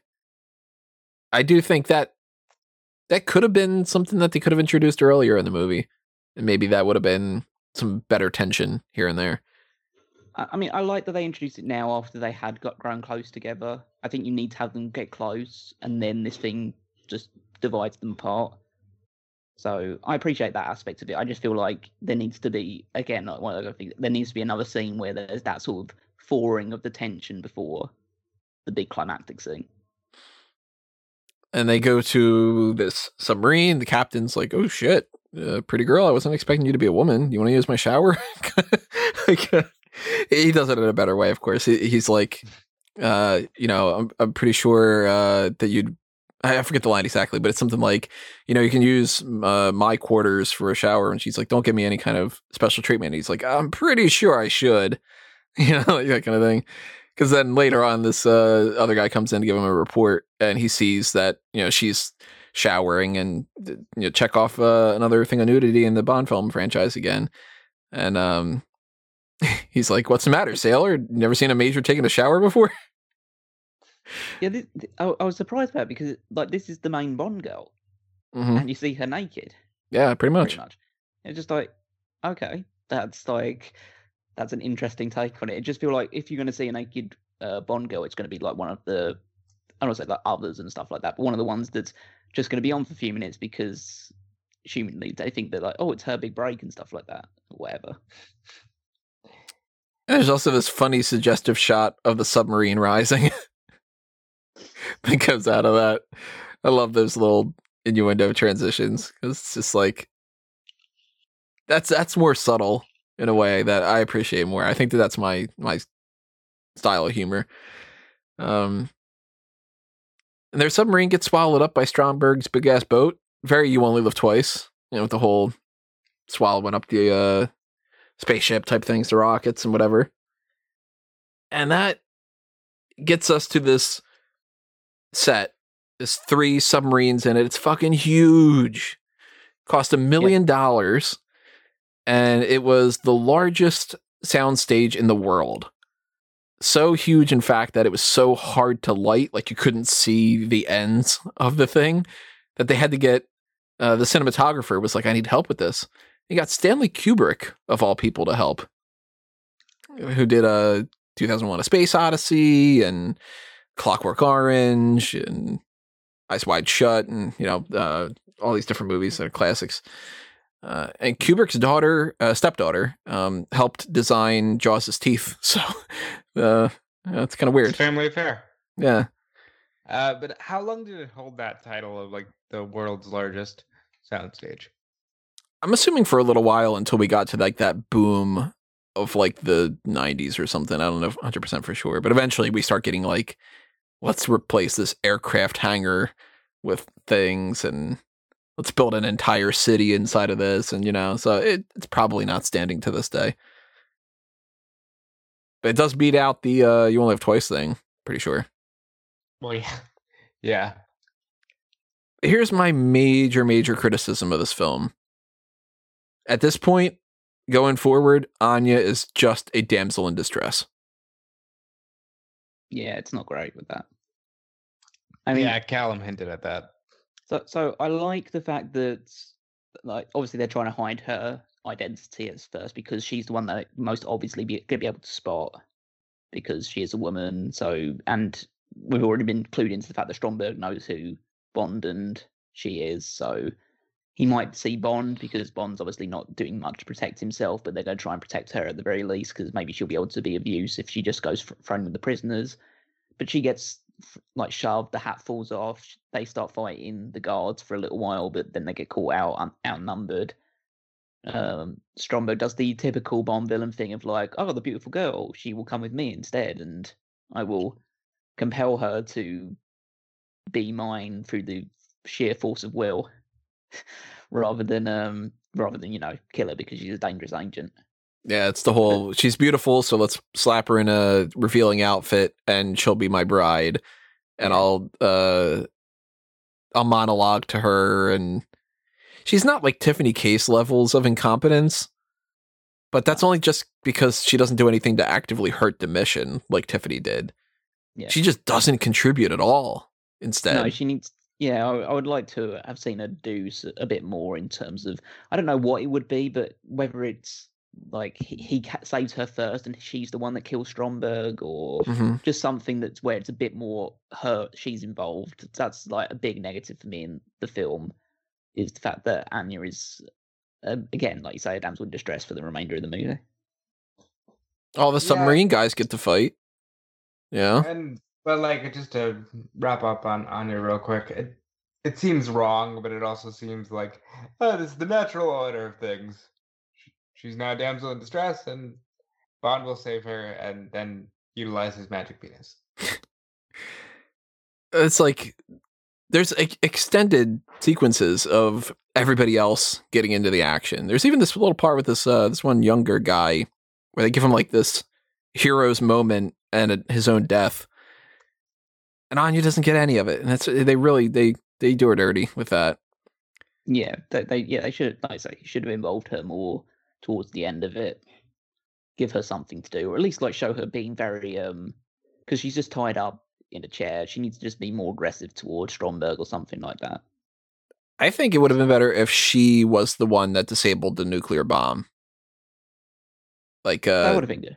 It's got the magnetic edges, and I like that whole sequence, but it's like, okay, Bond's gonna be the one that kills a bunch of these guys, and Bond's the one that disables the bomb, and Bond's the one that uses the bomb to blow up the other thing, and then Bond's the one, and it's like, all right, well, Bond's got 9 things to do. You could have given one of them to Anya, you know? Well, I understand, but I understand also the reason why they needed to take Anya or someone away into Atlantis, because otherwise they could have just said, okay, we're just going to blow him up with torpedoes instead, because there's no reason not to. You have to have Anya on there because that means that Bond has to go onto the ship itself and deal with them. So that's where the final climax comes from. But I just wish that Anya would have done something while on there. Like Bond frees her pretty early on. She kills Stromberg. They get away that way. Maybe she helps him either cause a distraction or do something with Jaws, which allows Bond to do what he does with Jaws in order to escape, all that other stuff. Yeah, so there are multiple places where she could have gotten more involved. I don't mind the fact that she was taken away here. It's just that she has pretty much no impetus into the movie beyond that point. So I'm actually looking up this soundstage, and it's quite amazing what else this soundstage has been used for. So it was the Batcave in the 1989 film. It was the supercomputer cave in the Superman 3 film in 83. It was used in The Last Jedi. The casino. Used in Harry Potter and the Deathly Hallows as the Dark Forest. Like, this thing has been in a lot of movies that we all have seen many times. Do you know if it still has that record of the largest? It's the first thing that came up when I searched for the largest. It doesn't. It says one of the largest sound stages now, Ah. but it's still very much in use, and obviously they even filmed some of No Time to Die. So I have no notes at all until we get to Bond going to Stromberg. The next note that I have is him avoiding falling down the elevator trap. Okay, so I have. I'll take over a little bit. So you have the big battle scene. The first thing that I like about before even Anya gets taken away, we find out what Stromberg's motives are. And unlike any villain beforehand, or pretty much any villain beforehand, his motive is not to make money or to hold anything for ransom. His motive is the fact that he's fucking crazy and he wants the entire world to be buried under the water. Yeah, under the sea. No, yeah, that's what I literally wrote in my notes. This is what Sebastian would be like as a human being. And yeah, he's the megalomaniac type where it's just like, no, I'm gonna blow these places up. Yeah, he thinks that he thinks he's a paragon of the future. Yeah, essentially, like he thinks he's just speeding up the natural transition towards towards a world where we all live underwater. And he basically says to them, "Well, that doesn't justify mass murder." And he says, "Well, I'm willing to be accept the judgment of posterity for it." Basically saying, I'm willing to be looked upon poorly in the future if my grand new future comes to fruition. And how he's going to do that is he's going to be sending at least initially, sending 2 nuclear submarines out to destroy both Moscow and New York, just like blow them off the face of the earth. And then you'll get like the Russians against the like the nuclear powers fighting with each other too. Like it's, you know, a similar plot from before, but with tweaks to it. And then we have the giant like battle within the main set, and just tons of basically this entire tanker is being rammed full of steaming, and we need to get through one. I had to put that line in because it's just like but you have the situation where the main operation room has this big iron plating, and someone tries to throw grenades through it, but it just doesn't work. And you have one of the captains dies during the battle scene, and get to the point where, like you said, Bond gets the nuclear weapon, manages to pull the detonator out of it, uses that to. I do like the fact that he crawls along that main camera from the top, just hanging off that, and so it means that he's completely out of shot from the operations room. He drops it in there, it blows the place up. They get into the operations thing, but they find out it's too late to do that. But they discover what they can do is recalibrate the submarines to, instead of shooting at their intended targets, basically send them instructions to shoot at a new target instead, which none of them seem to find suspicious at the very last minute. It's like, oh, it's just like the very like soldier mentality of like, oh, orders come in, have to do them. Like literally no full thought or anything like that. Just, oh, got orders, have to change it, and then they just shoot at each other instead. And it's nukes. Yeah, so it's like mushroom cloud effects. Yeah, 2 nuclear bombs went off, and I mean, usually when nuclear bombs go off, it's a big deal, and you know, it's just sort of like, yay, you know, but we get the whole thing where he goes to see Stromberg, and our big like, how does the villain die? Is Stromberg's sitting at a table, and he's got this like little tube underneath his table, and he tries to shoot Bond with this explosive. Originally, Bond was not supposed to be sitting down, and Roger Moore was like, I should be sitting down. Isn't that cooler? So I have to jump out. And they're like, well, we didn't rig it up like that, so you better jump. So he almost ended up getting hurt with that. But then Bond just straight up shoots Stromberg like 5 times. It's just weird to me. It's always come off weird. I mean, I like that the first couple of shots go through the barrel thing that they have. So it feels a little bit more personal, and then he just shoots him in the chest. Just like, okay. I'll shoot it through your own little trap. Also, bang, bang, bang, you motherfucker. Like, it's just kind of... And the death is bad. He's just, like... Basically, he's just showing the villains how it's done. when you have your enemy in front of you, just fucking shoot them in the chest multiple times. Yeah. Yeah, and why nobody does this to him will remain a mystery for another 20 films. Then what if that happens in No Time to Die? Somebody's just like, yeah, I'm not going to do that. Bang. And it's like, Bond's dead. I'll be so pissed. Well, it opens the door for logic in future films. I mean, come on. But obviously, one of the reasons why they did it like this is, Stromberg's not going to be some big physical threat. And we know that we have another physical threat going forward that we can have a fight with Jaws. Well, there's one thing that really freaks me out is the fact that this guy, Jaws, is 7'1", or whatever, it's around about that height. 7'2". He's a massive monster of a man. Bond has one bullet and he manages to hit his fucking teeth. Yeah. It's fun, though. Yeah, ricochets off of that. But it's like, yeah, why would you aim at the one part that you shouldn't be aiming at? Maybe his teeth are just like, they draw bullets to it. They got that magnet from Live and Let Die. Well, it's clearly magnetic because we find that out very soon. That's how he dispatches the Jaws, with the help of a giant magnet. And picks him up, takes him over, and drops him in the shark tank. You know but what I Jaws... love about... Oh, go ahead. Go ahead. What I love about that sequence in particular is after Bond falls down, he's right next to the crane. He just looks over at Jaws and just smiling. This is lovely weather, isn't it? And stuff like that. And as Jaws approaches him, and then he gets caught up with his teeth right attached to it. And instead of Jaws being killed by the shark, the kind of like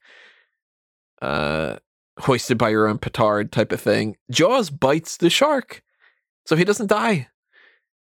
And apparently on the screenings of this, people were so super happy, cheering, because they were just kind of like, this guy's great. Like, yeah, you didn't kill him. Later on, we get to see him swimming around, so like we know for a fact that he's like, Jaws is cool. He's still around. Mm-hmm. I like that. He lives to bite another day. This is my favorite Jaws film. They should just do the whole series like that. Tomorrow Never Bites. And then the Jaws are not enough. They start firing the torpedoes into Atlantis, and Atlantis starts to take on water, which is the one excuse to have Anya in a wet dress. Yeah. Fan of that. I'll allow it. I mean, fuck yeah. Yeah. I managed to get into this escape pod, which is like the coziest, like it's fucking nicer than my own apartment. Bond's like, oh, hey, champagne. Anyone who drinks Dom Perignon 52 can't be all that bad. Maybe, we misinterpreted him. But she pulls out a gun. And you're like, oh, yeah, because she's going to kill him. But she doesn't shoot. And the cork pops off.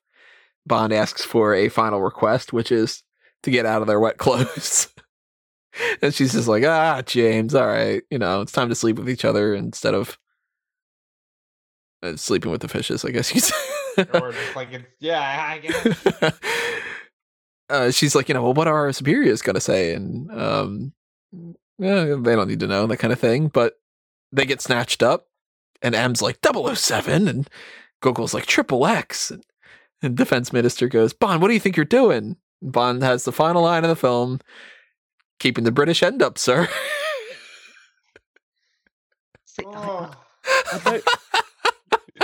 I don't like that. I don't like that line. I love it. I don't think it's clever. I think they think that's clever than it actually is. I really think it should have been something to do with international relations. I just feel like it makes more sense for that to be like the British end up. Like only people in Britain know what that expression means. I mean, everyone knows what it means in terms of like what Bond's saying it as, but it's not an expression that people really say. I'm sure it's been said a lot more after this movie.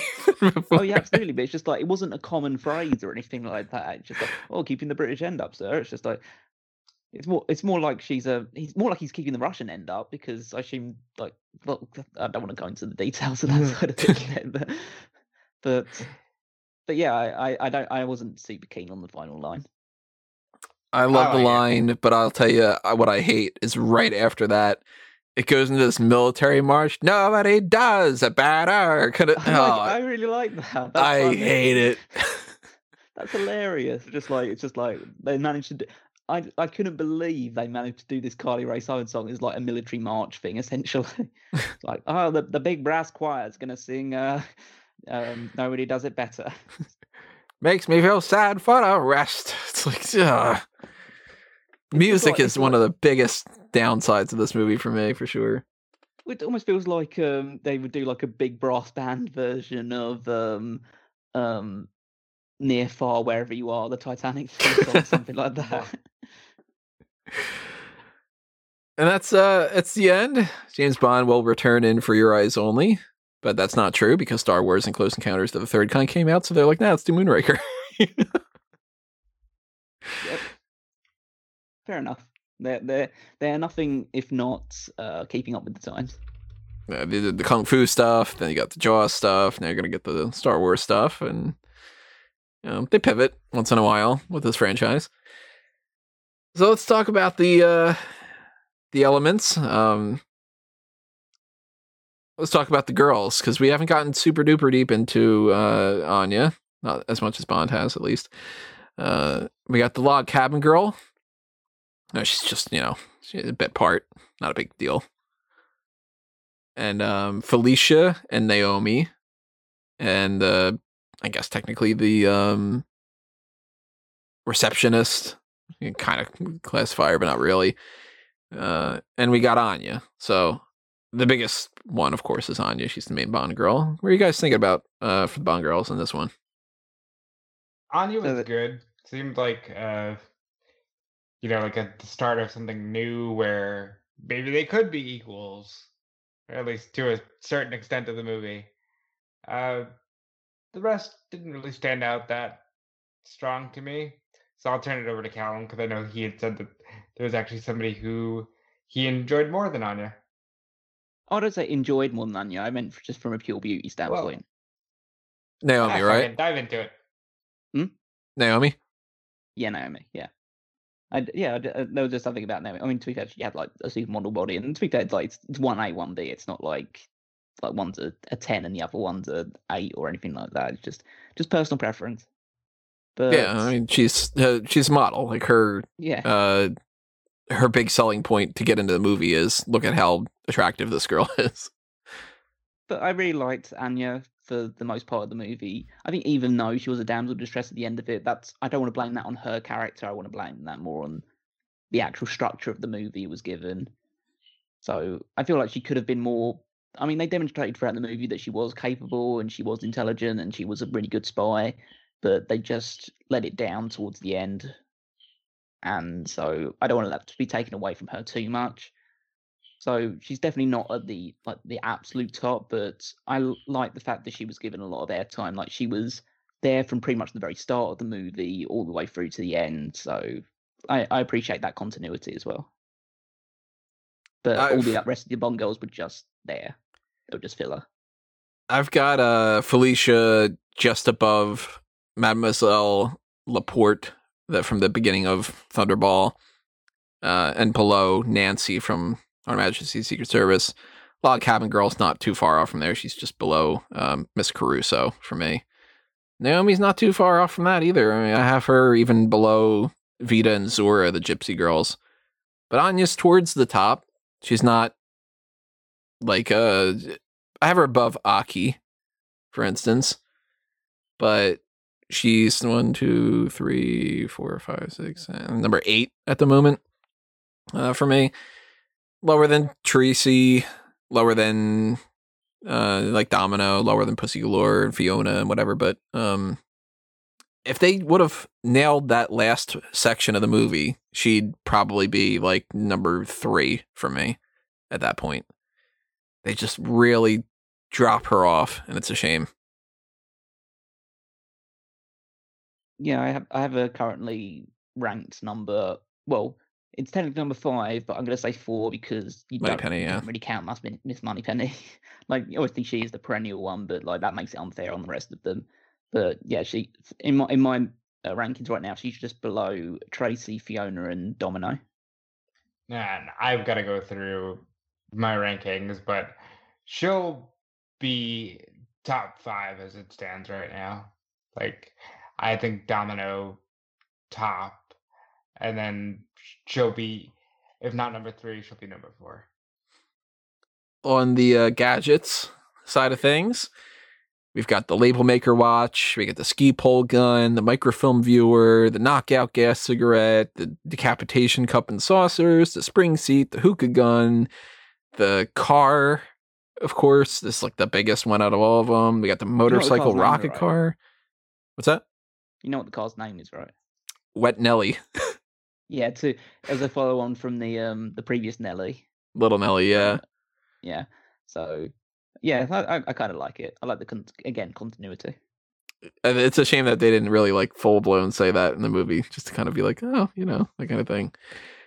Yeah, I'm a big fan of how they actually gave him some gadgets in this one, because we had 2 movies ago, we didn't even have Q. We got a gadget, but we didn't get Q. In the last movie, we got Q, but we didn't really get a whole lot of gadgets. This one, they're like, nah, screw it, let's do a bunch of them. I like them overall. I mean, label maker watch isn't going to be like a top tier type of thing, but the car is the biggest standout, and the car's cool. I really like them, especially all the ones that they just showed off real quick. Again, kind of like I said with, Jaws being what you come for in these Bond movies. Like, this is the kind of silly stuff they should get more into. Yeah, the gadgets were a highlight. I think that they all in some way served a purpose, whether it was functional or just to entertain. So yeah, I think that it's good to have a diverse number of them. On the Allies side of things, we got the typical Moneypenny and M and Q. We got the first appearance of Sir Frederick Grey, which we'll see the Minister of Defense quite a bit going forward. Same with General Gogol. We'll actually see Admiral Hargraves again. Kinda. But not really, but they haven't said so. So, like, you know how there's that thing with the man with the golden gun where there's the gangster at the beginning of the movie, and it's like, well, that could technically be Rodney as the gangster from Diamonds Are Forever, because they don't do anything that directly contradicts it, and it is the same actor. The guy who plays Admiral Hargraves in this eventually plays M. And the theory going around is like, well, then is he playing the same M, or did Admiral Hargraves get promoted to M? Because they don't do anything that contradicts that he could be the previous M. But then again, they don't do anything that says, okay, like, oh, remember that, when we were talking about Goldfinger? Like that kind of thing. So it's kind of strange. And a lot of people are like, well, the first one's Miles Messervy, and then this one's Admiral Hargraves is M. And it's kind of just like, I don't know, it's kind of weird. But on the Allies side of things, outside of Anya, because she's the main Bond girl, whatever, how you guys feeling about the Allies and sidekicks and such? They're fun. Go ahead, Cal. I think Q was probably the standout one, as he typically is. But yeah, I mean, I don't think they were like super standout on this movie. They're just, for the most part, there. I think Q is the one that steals it a little bit with some of his scenes. Yeah, Q is always gonna be right at the top. They're like M and Moneypenny. You don't get a lot of them. Hargraves was fine. Like, there was nothing really stand out to me. Oh, and there's the captain too. Like, the guy who's like, we only got 3 minutes. That kind of guy. They're just like, they're fine, for the most part. Because it's all about Anya. So you're not going to give a whole lot of attention to the other allies when she's the main one. Just the same as you're not going to give a whole lot of attention to the villains like Naomi and Sandor when you got Jaws, I did appreciate outside of Q, the one that I did appreciate was the American submarine captain. Yeah. I think he was very capable. So the villain side, you got Naomi, you got Stromberg, you got Sandor, and you got Jaws. I don't think that we're going to disagree here that Jaws is the number one with the ranking as far as that's concerned. Like, nobody's going to be like, Sandor is so much better. What are you talking about? Yeah. Yeah. Jaws was amazing. Jaws is what, like, Bond henchmen should be. Yeah, an unkillable destruction, like element of destruction that just will rip through anybody and anything. So yeah, I appreciated Jaws a lot. He is currently on my rankings for my fresh thing, because I mentioned before, I did a ranking before I started this rewatch for the 50th time type of thing, but I'm doing them when they're really fresh in my memory. And Jaws right now is my number 3 henchman. I got Fiona, and then Oddjob, and then Jaws, who's just above Red Grant and Nick Nack and Baron Samedi and whatnot. Can't say the same about Sandor. Naomi's just above Vargas. Sandor's just a little bit above her, because they're just, they're just there, kind of. Naomi's hot. Sandor's big. Kind of like Babatunde. Stromberg, though, he's low. I'm not a big Stromberg fan.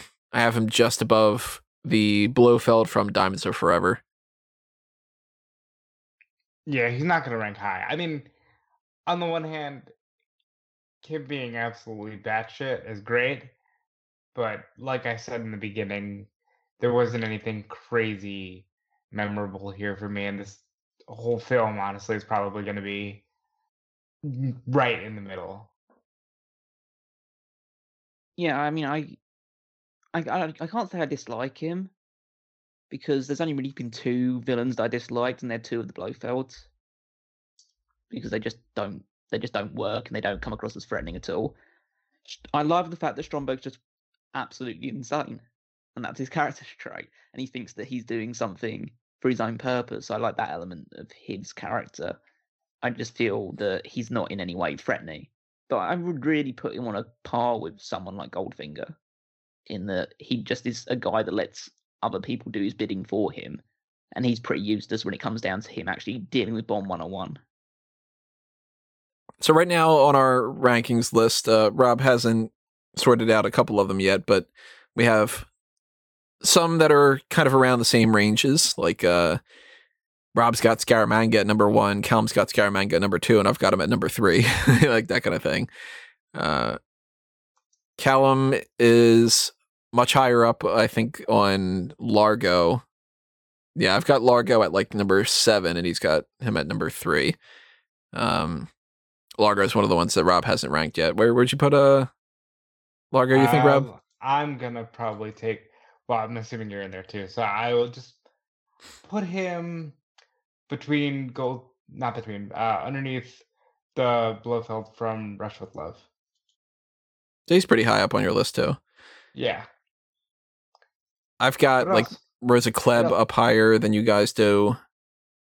She's just under Scaramanga for me, because I've got the From Russia with Love and the Thunderball version of Blofeld are my number 1 and number 2. We all have. I'm thinking we're all going Blofeld from Diamonds Are Forever as being one of the absolute worst, because it's just dressing up like an old grandmother and all that. We got Dr. No towards the end of things for sure. Stromberg not ranking super high for Callum and I. And I mean, he's gonna end up right now in the middle, but I'm sure he'll be pretty bottom tier by the end of this journey. So that's like Dr. Kananga, for instance, number 1 for Callum. Kananga is, I think, 6th for me, underneath Goldfinger, Rosa Klebb, some of the other people that are like that. To give you a little bit of a breakdown of like how we're kind of ranking these so far. So for some people that are like, the best one is Goldfinger. Goldfinger, he's high up on Rob's. He's in the middle for me, in the middle for Callum. We got plenty more villains to go yet. We got at least a dozen or so. So some of them obviously aren't going to go super high up. I don't think that anybody's going to have like Elliot Carver in the very, very, very top. I'm assuming that we're all going to have like Giannis and Fran Sanchez and a couple other people. I'm very curious how Hugo Drax in the next one is going to rank compared to Karl Stromberg for everybody, because in general, Moonraker is this exact same film. Like, The Spy Who Loved Me and Moonraker are basically you take the same template of the movie and you change a couple things. But I think it's honestly a much better movie. There's a little bit goofiness here and there, and that kind of a little bit like, really? You think that one's better? But it's so much more watchable to me than The Spy Who Loved Me. And some people really think that The Spy Who Loved Me is a more serious movie. I think it's more goofy. So it's already... This is definitely on the more goofy end of things. Like, it's not Diamonds Are Forever. It's not that bad. But I don't take it as this type of, we need to go back to the basics and go with the spy mission type of thing. I'm like, no, you got Bond in a submarine car. You know, like, we're not getting Dr. No and From Russia with Love here. We're getting more Diamonds Are Forever-ish with more. So I know that was one of the things that you were interested in going with, Callum, was that whole idea of when you get into the more stuff, it gets a little weird. Is this getting a little bit closer to that type of range for you? Or did we already hit it with the Golden Gun and stuff? I mean, honestly, no, not really. I don't feel this movie's that goofy. I think it is pretty serious. There are elements to it which make it more fun but I think a car turning into a submarine is not that far-fetched, as weird as that sounds. Like, I was more like completely out of my mind. My mind was blown by that stupid helicopter thing that Bond flew like the original Nelly thing, because it's completely impractical. This I could understand, like, in the quote unquote Bond universe, somebody going, yeah, let's make a car that is also doubles up as a submarine. It's like, okay, that's one of the things that I would have imagined Q's like got first on his agenda almost. There are a few bits and pieces like where they do show off the different gadgets they're working on and stuff like that, and like Jaws is obviously a more ridiculous villain than some of the other ones we would see in the original Bond movies, but I don't think it's. I feel like that is all swathed with. That's all just a little bit of just added color and flavor onto what was actually a pretty well-grounded story that was just missing a few bits to actually be to maximize what potential it had. Like the Atlantis thing doesn't seem a little bit too far-fetched? I mean, obviously, it is a bit more like a megalomaniac villain. It's not something that's more grounded in reality. I'll give you that. It's not something that really takes it away from me. I mean, I liked the actual element of it being slightly different in terms of like every other villain has been in the business of making money or turning the Russians and the US against each other and stuff like that. This guy just wants to destroy the world. And again, that's bizarre, but it's a change of pace, which I appreciate. I see that, Rob. You're adjusting your villain list here. Yeah, I got the villains sorted. You're missing From Russia with Love's Blofeld. Oh, fuck. It's basically the same as Thunderbolts. Yeah, that's like it's just the guy sitting behind the chair kind of thing. Right. Not the over the top kill Bond now from You Only Live Twice, or I got no earlobes from Osmosis and stuff. So we're given I think overall we're given a thumbs up on the girls for Anya, even though it's not as good as it could have been. Yeah. Mostly a thumbs up for the allies. Nothing bad. Just kind of nobody's going to be like, oh yeah, Captain Forsyth or whatever, like, you know, that kind of thing. Thumbs up on the gadgets.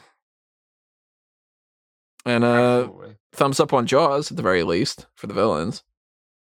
Mm-hmm. Thumbs way up. On the action and the humor, I think that the humor is pretty damn good outside of the music. Well, my favorite scene was the out of order, so I gotta go thumbs up on humor.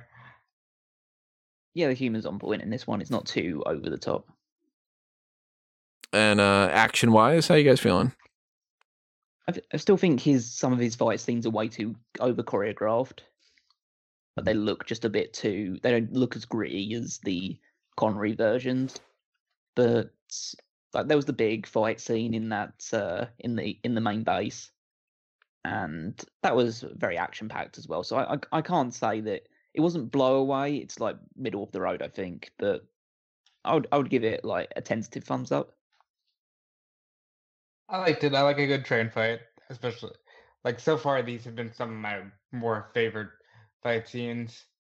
They had the big schmaz with the submarines, so I'll give it a thumbs up. But it's not like, oh man, I need to watch this, again.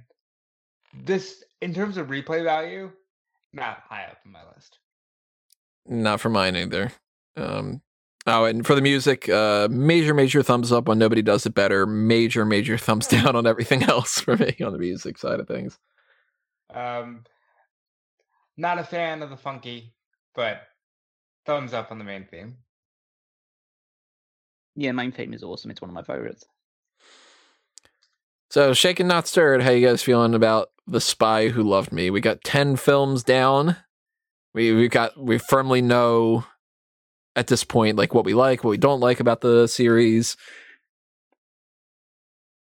I'm shaken. It's not like, again, not the greatest thing I've ever seen, but definitely not stirred. Shaken for me, I've got it ranked 4th at the moment out of the 10. I've got a 4th from last. It's got it 5th from last. Oh yeah, 5th from last. Yeah. It's just barely over You Only Live Twice for me, where exactly where I'm putting it. Like, there's that range of like, I guess like that's where the split is for me with like Thunderball and You Only Live Twice, where one of them I can appreciate a little bit more of where they were going and what they were doing and whatever, and then some other ones are kind of like, well, but you're going in a different direction here. Thunderball is where you get to where I'm like, yeah, it's not my favorite, but I can see why people really dig it. And then once you start going lower than Thunderball, then you get to there's problems with this, I think. And Spy Who Loved Me is one of them that is right in that teetering of that line. It's not a replay one for me. Out of the ones that we've seen so far, for instance, I've got ranked like From Russia with Love and Goldfinger and The Man with the Golden Gun and Live and Let Die, because those are the ones I can actually pop in and watch. Thunderball I can't watch as often, and I can watch The Spy Who Loved Me more than On Her Majesty's Secret Service, for instance, but it's not one of the ones that I love. I'll tell you already, like Moonraker I like better than this. I think if you took all the elements of The Spy Who Loved Me and all the elements of Moonraker, it is basically one movie. And if you take the good stuff from the one movie and the good stuff from the other one, I think you got a much better Bond film. But neither of them really hit exactly what they need to hit. So like the Bond girl in the next one, she's basically Anya, but I think that she's better. But I think that Anya's a little bit more attractive. And you got the Bond villain is better in the next one. But the henchman outside of one of them isn't quite as good. So then that kind of stinks. And then you've got the humor is kind of funnier, but it's also a little hokier too. And it's kind of,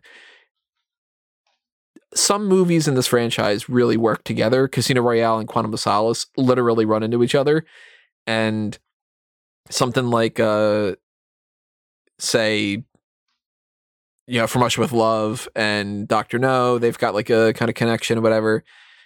Spy Who Loved Me and Moonraker, you got to watch them as like a twofer, kind of. So it's a good thing that we're good doing this and that kind of thing.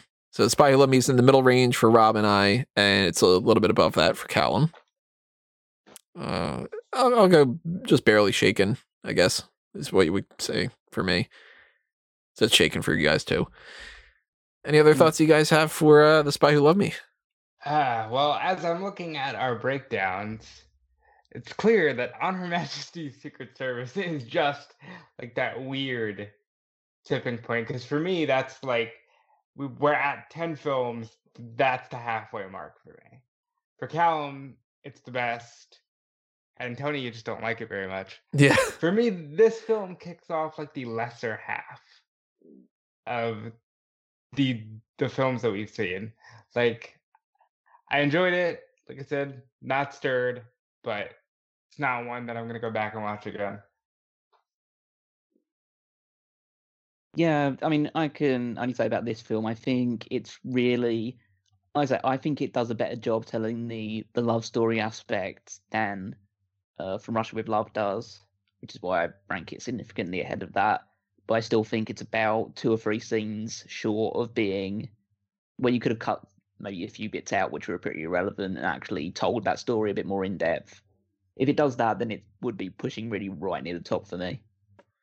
But yeah, other than that, I think I mean I enjoyed just watching it. I'm enjoying the Moore movies. There hasn't actually been a Moore movie that I've totally disliked. Live and Let Die is the most batshit crazy one, for sure, so far. But there hasn't actually. I'm actually surprised with just I enjoy the Moore movie so far. Alrighty, so yeah, last thing for us to do is just round things out here with some plugs, some information about what's going on, what you guys can check out going forward and everything. This is being recorded on the 8th of March, and it's not going to come out until April in some fashion. But I'm hoping at this point, like we've gotten through WrestleMania season, and that I'm still around, and I've got my mental faculties and everything. Because God knows that those weeks of WrestleMania are going to be like they're going to completely drain me. I'm not going to sleep, and I'm not going to whatever. That is not the turn I expected. You hope you still have your mental faculties. I don't think you have them now. First of all, geez, Tony. We'll see, because maybe at that point we'll be recording. Oh God, at that point we're going to be recording something like Octopussy, or maybe A View to a Kill, and those are weird. So those might be like real giggly or something. I might just be like completely sleep deprived and just being like, it's Octopussy. Her name's Octopussy. Like, kind of like, we'll see. I don't know. Stay tuned for that at the very least. And if you are enjoying this franchise, consider donating to the Patreon and help sponsor us to do some more going forward, because there's an endless supply of Bond content that we could give you. We could do things based off of the video games. We could do things based off of spin-off things and parody things and so on and so forth. So help us grow, help this channel grow, and the website get to a spot where we can do some more of these kind of things too. And if you are following the WrestleMania side of things and stuff, go to smarkoutmoment.com. Check out all the pro wrestling stuff that I've got going on there. Plenty of different podcasts if you keep wanting to hear more about us and you want of the pro wrestling stuff instead of the movie stuff and the TV show stuff and everything else that's happening on Fanboys. And these guys do plenty of other things when it comes to the pro wrestling side of things as well. Tell us what do you got going on, or you think is going on at this point when they're listening to this, Rob?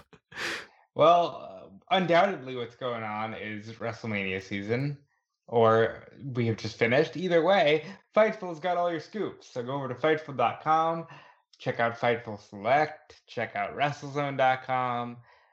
Maybe we're already talking about AEW champion Christian Cage. Highly doubt it, but who knows? Yeah, that's what I've got going on, and Callum and I will probably have some other project in the works. But Callum, what do you got going on, for sure? At this point in time, for sure, what I can say is that you can check out all the articles on smartcatmoment.com, especially the power rankings, because I'll still be working on those, especially around WrestleMania season, because that's where things get turned on its head, as it were, because I just reset the entire rankings for the year. Other than that, you can follow me on Twitter, Wigmeister14, and check out the Smart Cat Moment YouTube channel or podcast feed to check out all the archive episodes of the Paul Heyman SmackDown podcast and 2001 A Wrestling Odyssey if you're a big fan of retro wrestling content from around about the Attitude Era, Ruthless Aggression era, that type of thing. So I really want to point out that we are about a month out from WrestleMania, and all of us have clearly stated that within the next month, everything might just be turned on its head. I hope that we are in good spirits when we're here in a month from now. And if anything, this will be a great podcast to reflect on.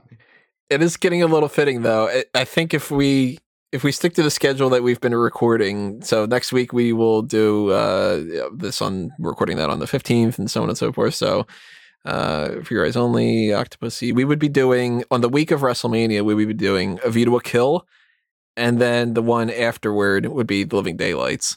So it'll end up being kind of fitting to be like, on the craziest week, we're going to do the one that's the namesake of this series. And kind of be like, that's the one with Christopher Walken. And, you know, a 59-year-old James Bond and stuff. So strap yourselves in for that, everybody. And for everything else that's coming your way, you can follow me at Tony Mango. You can follow, obviously, Fanboys Anonymous on Facebook and Twitter and elsewhere. Subscribe to all these YouTube channels and keep paying attention to the websites and just keep listening. Hopefully you're enjoying these as much as we're enjoying bringing them to you, because James Bond and the Review to a Kill podcast will return with Moonraker. That is not what you said at the end of the film. Liar.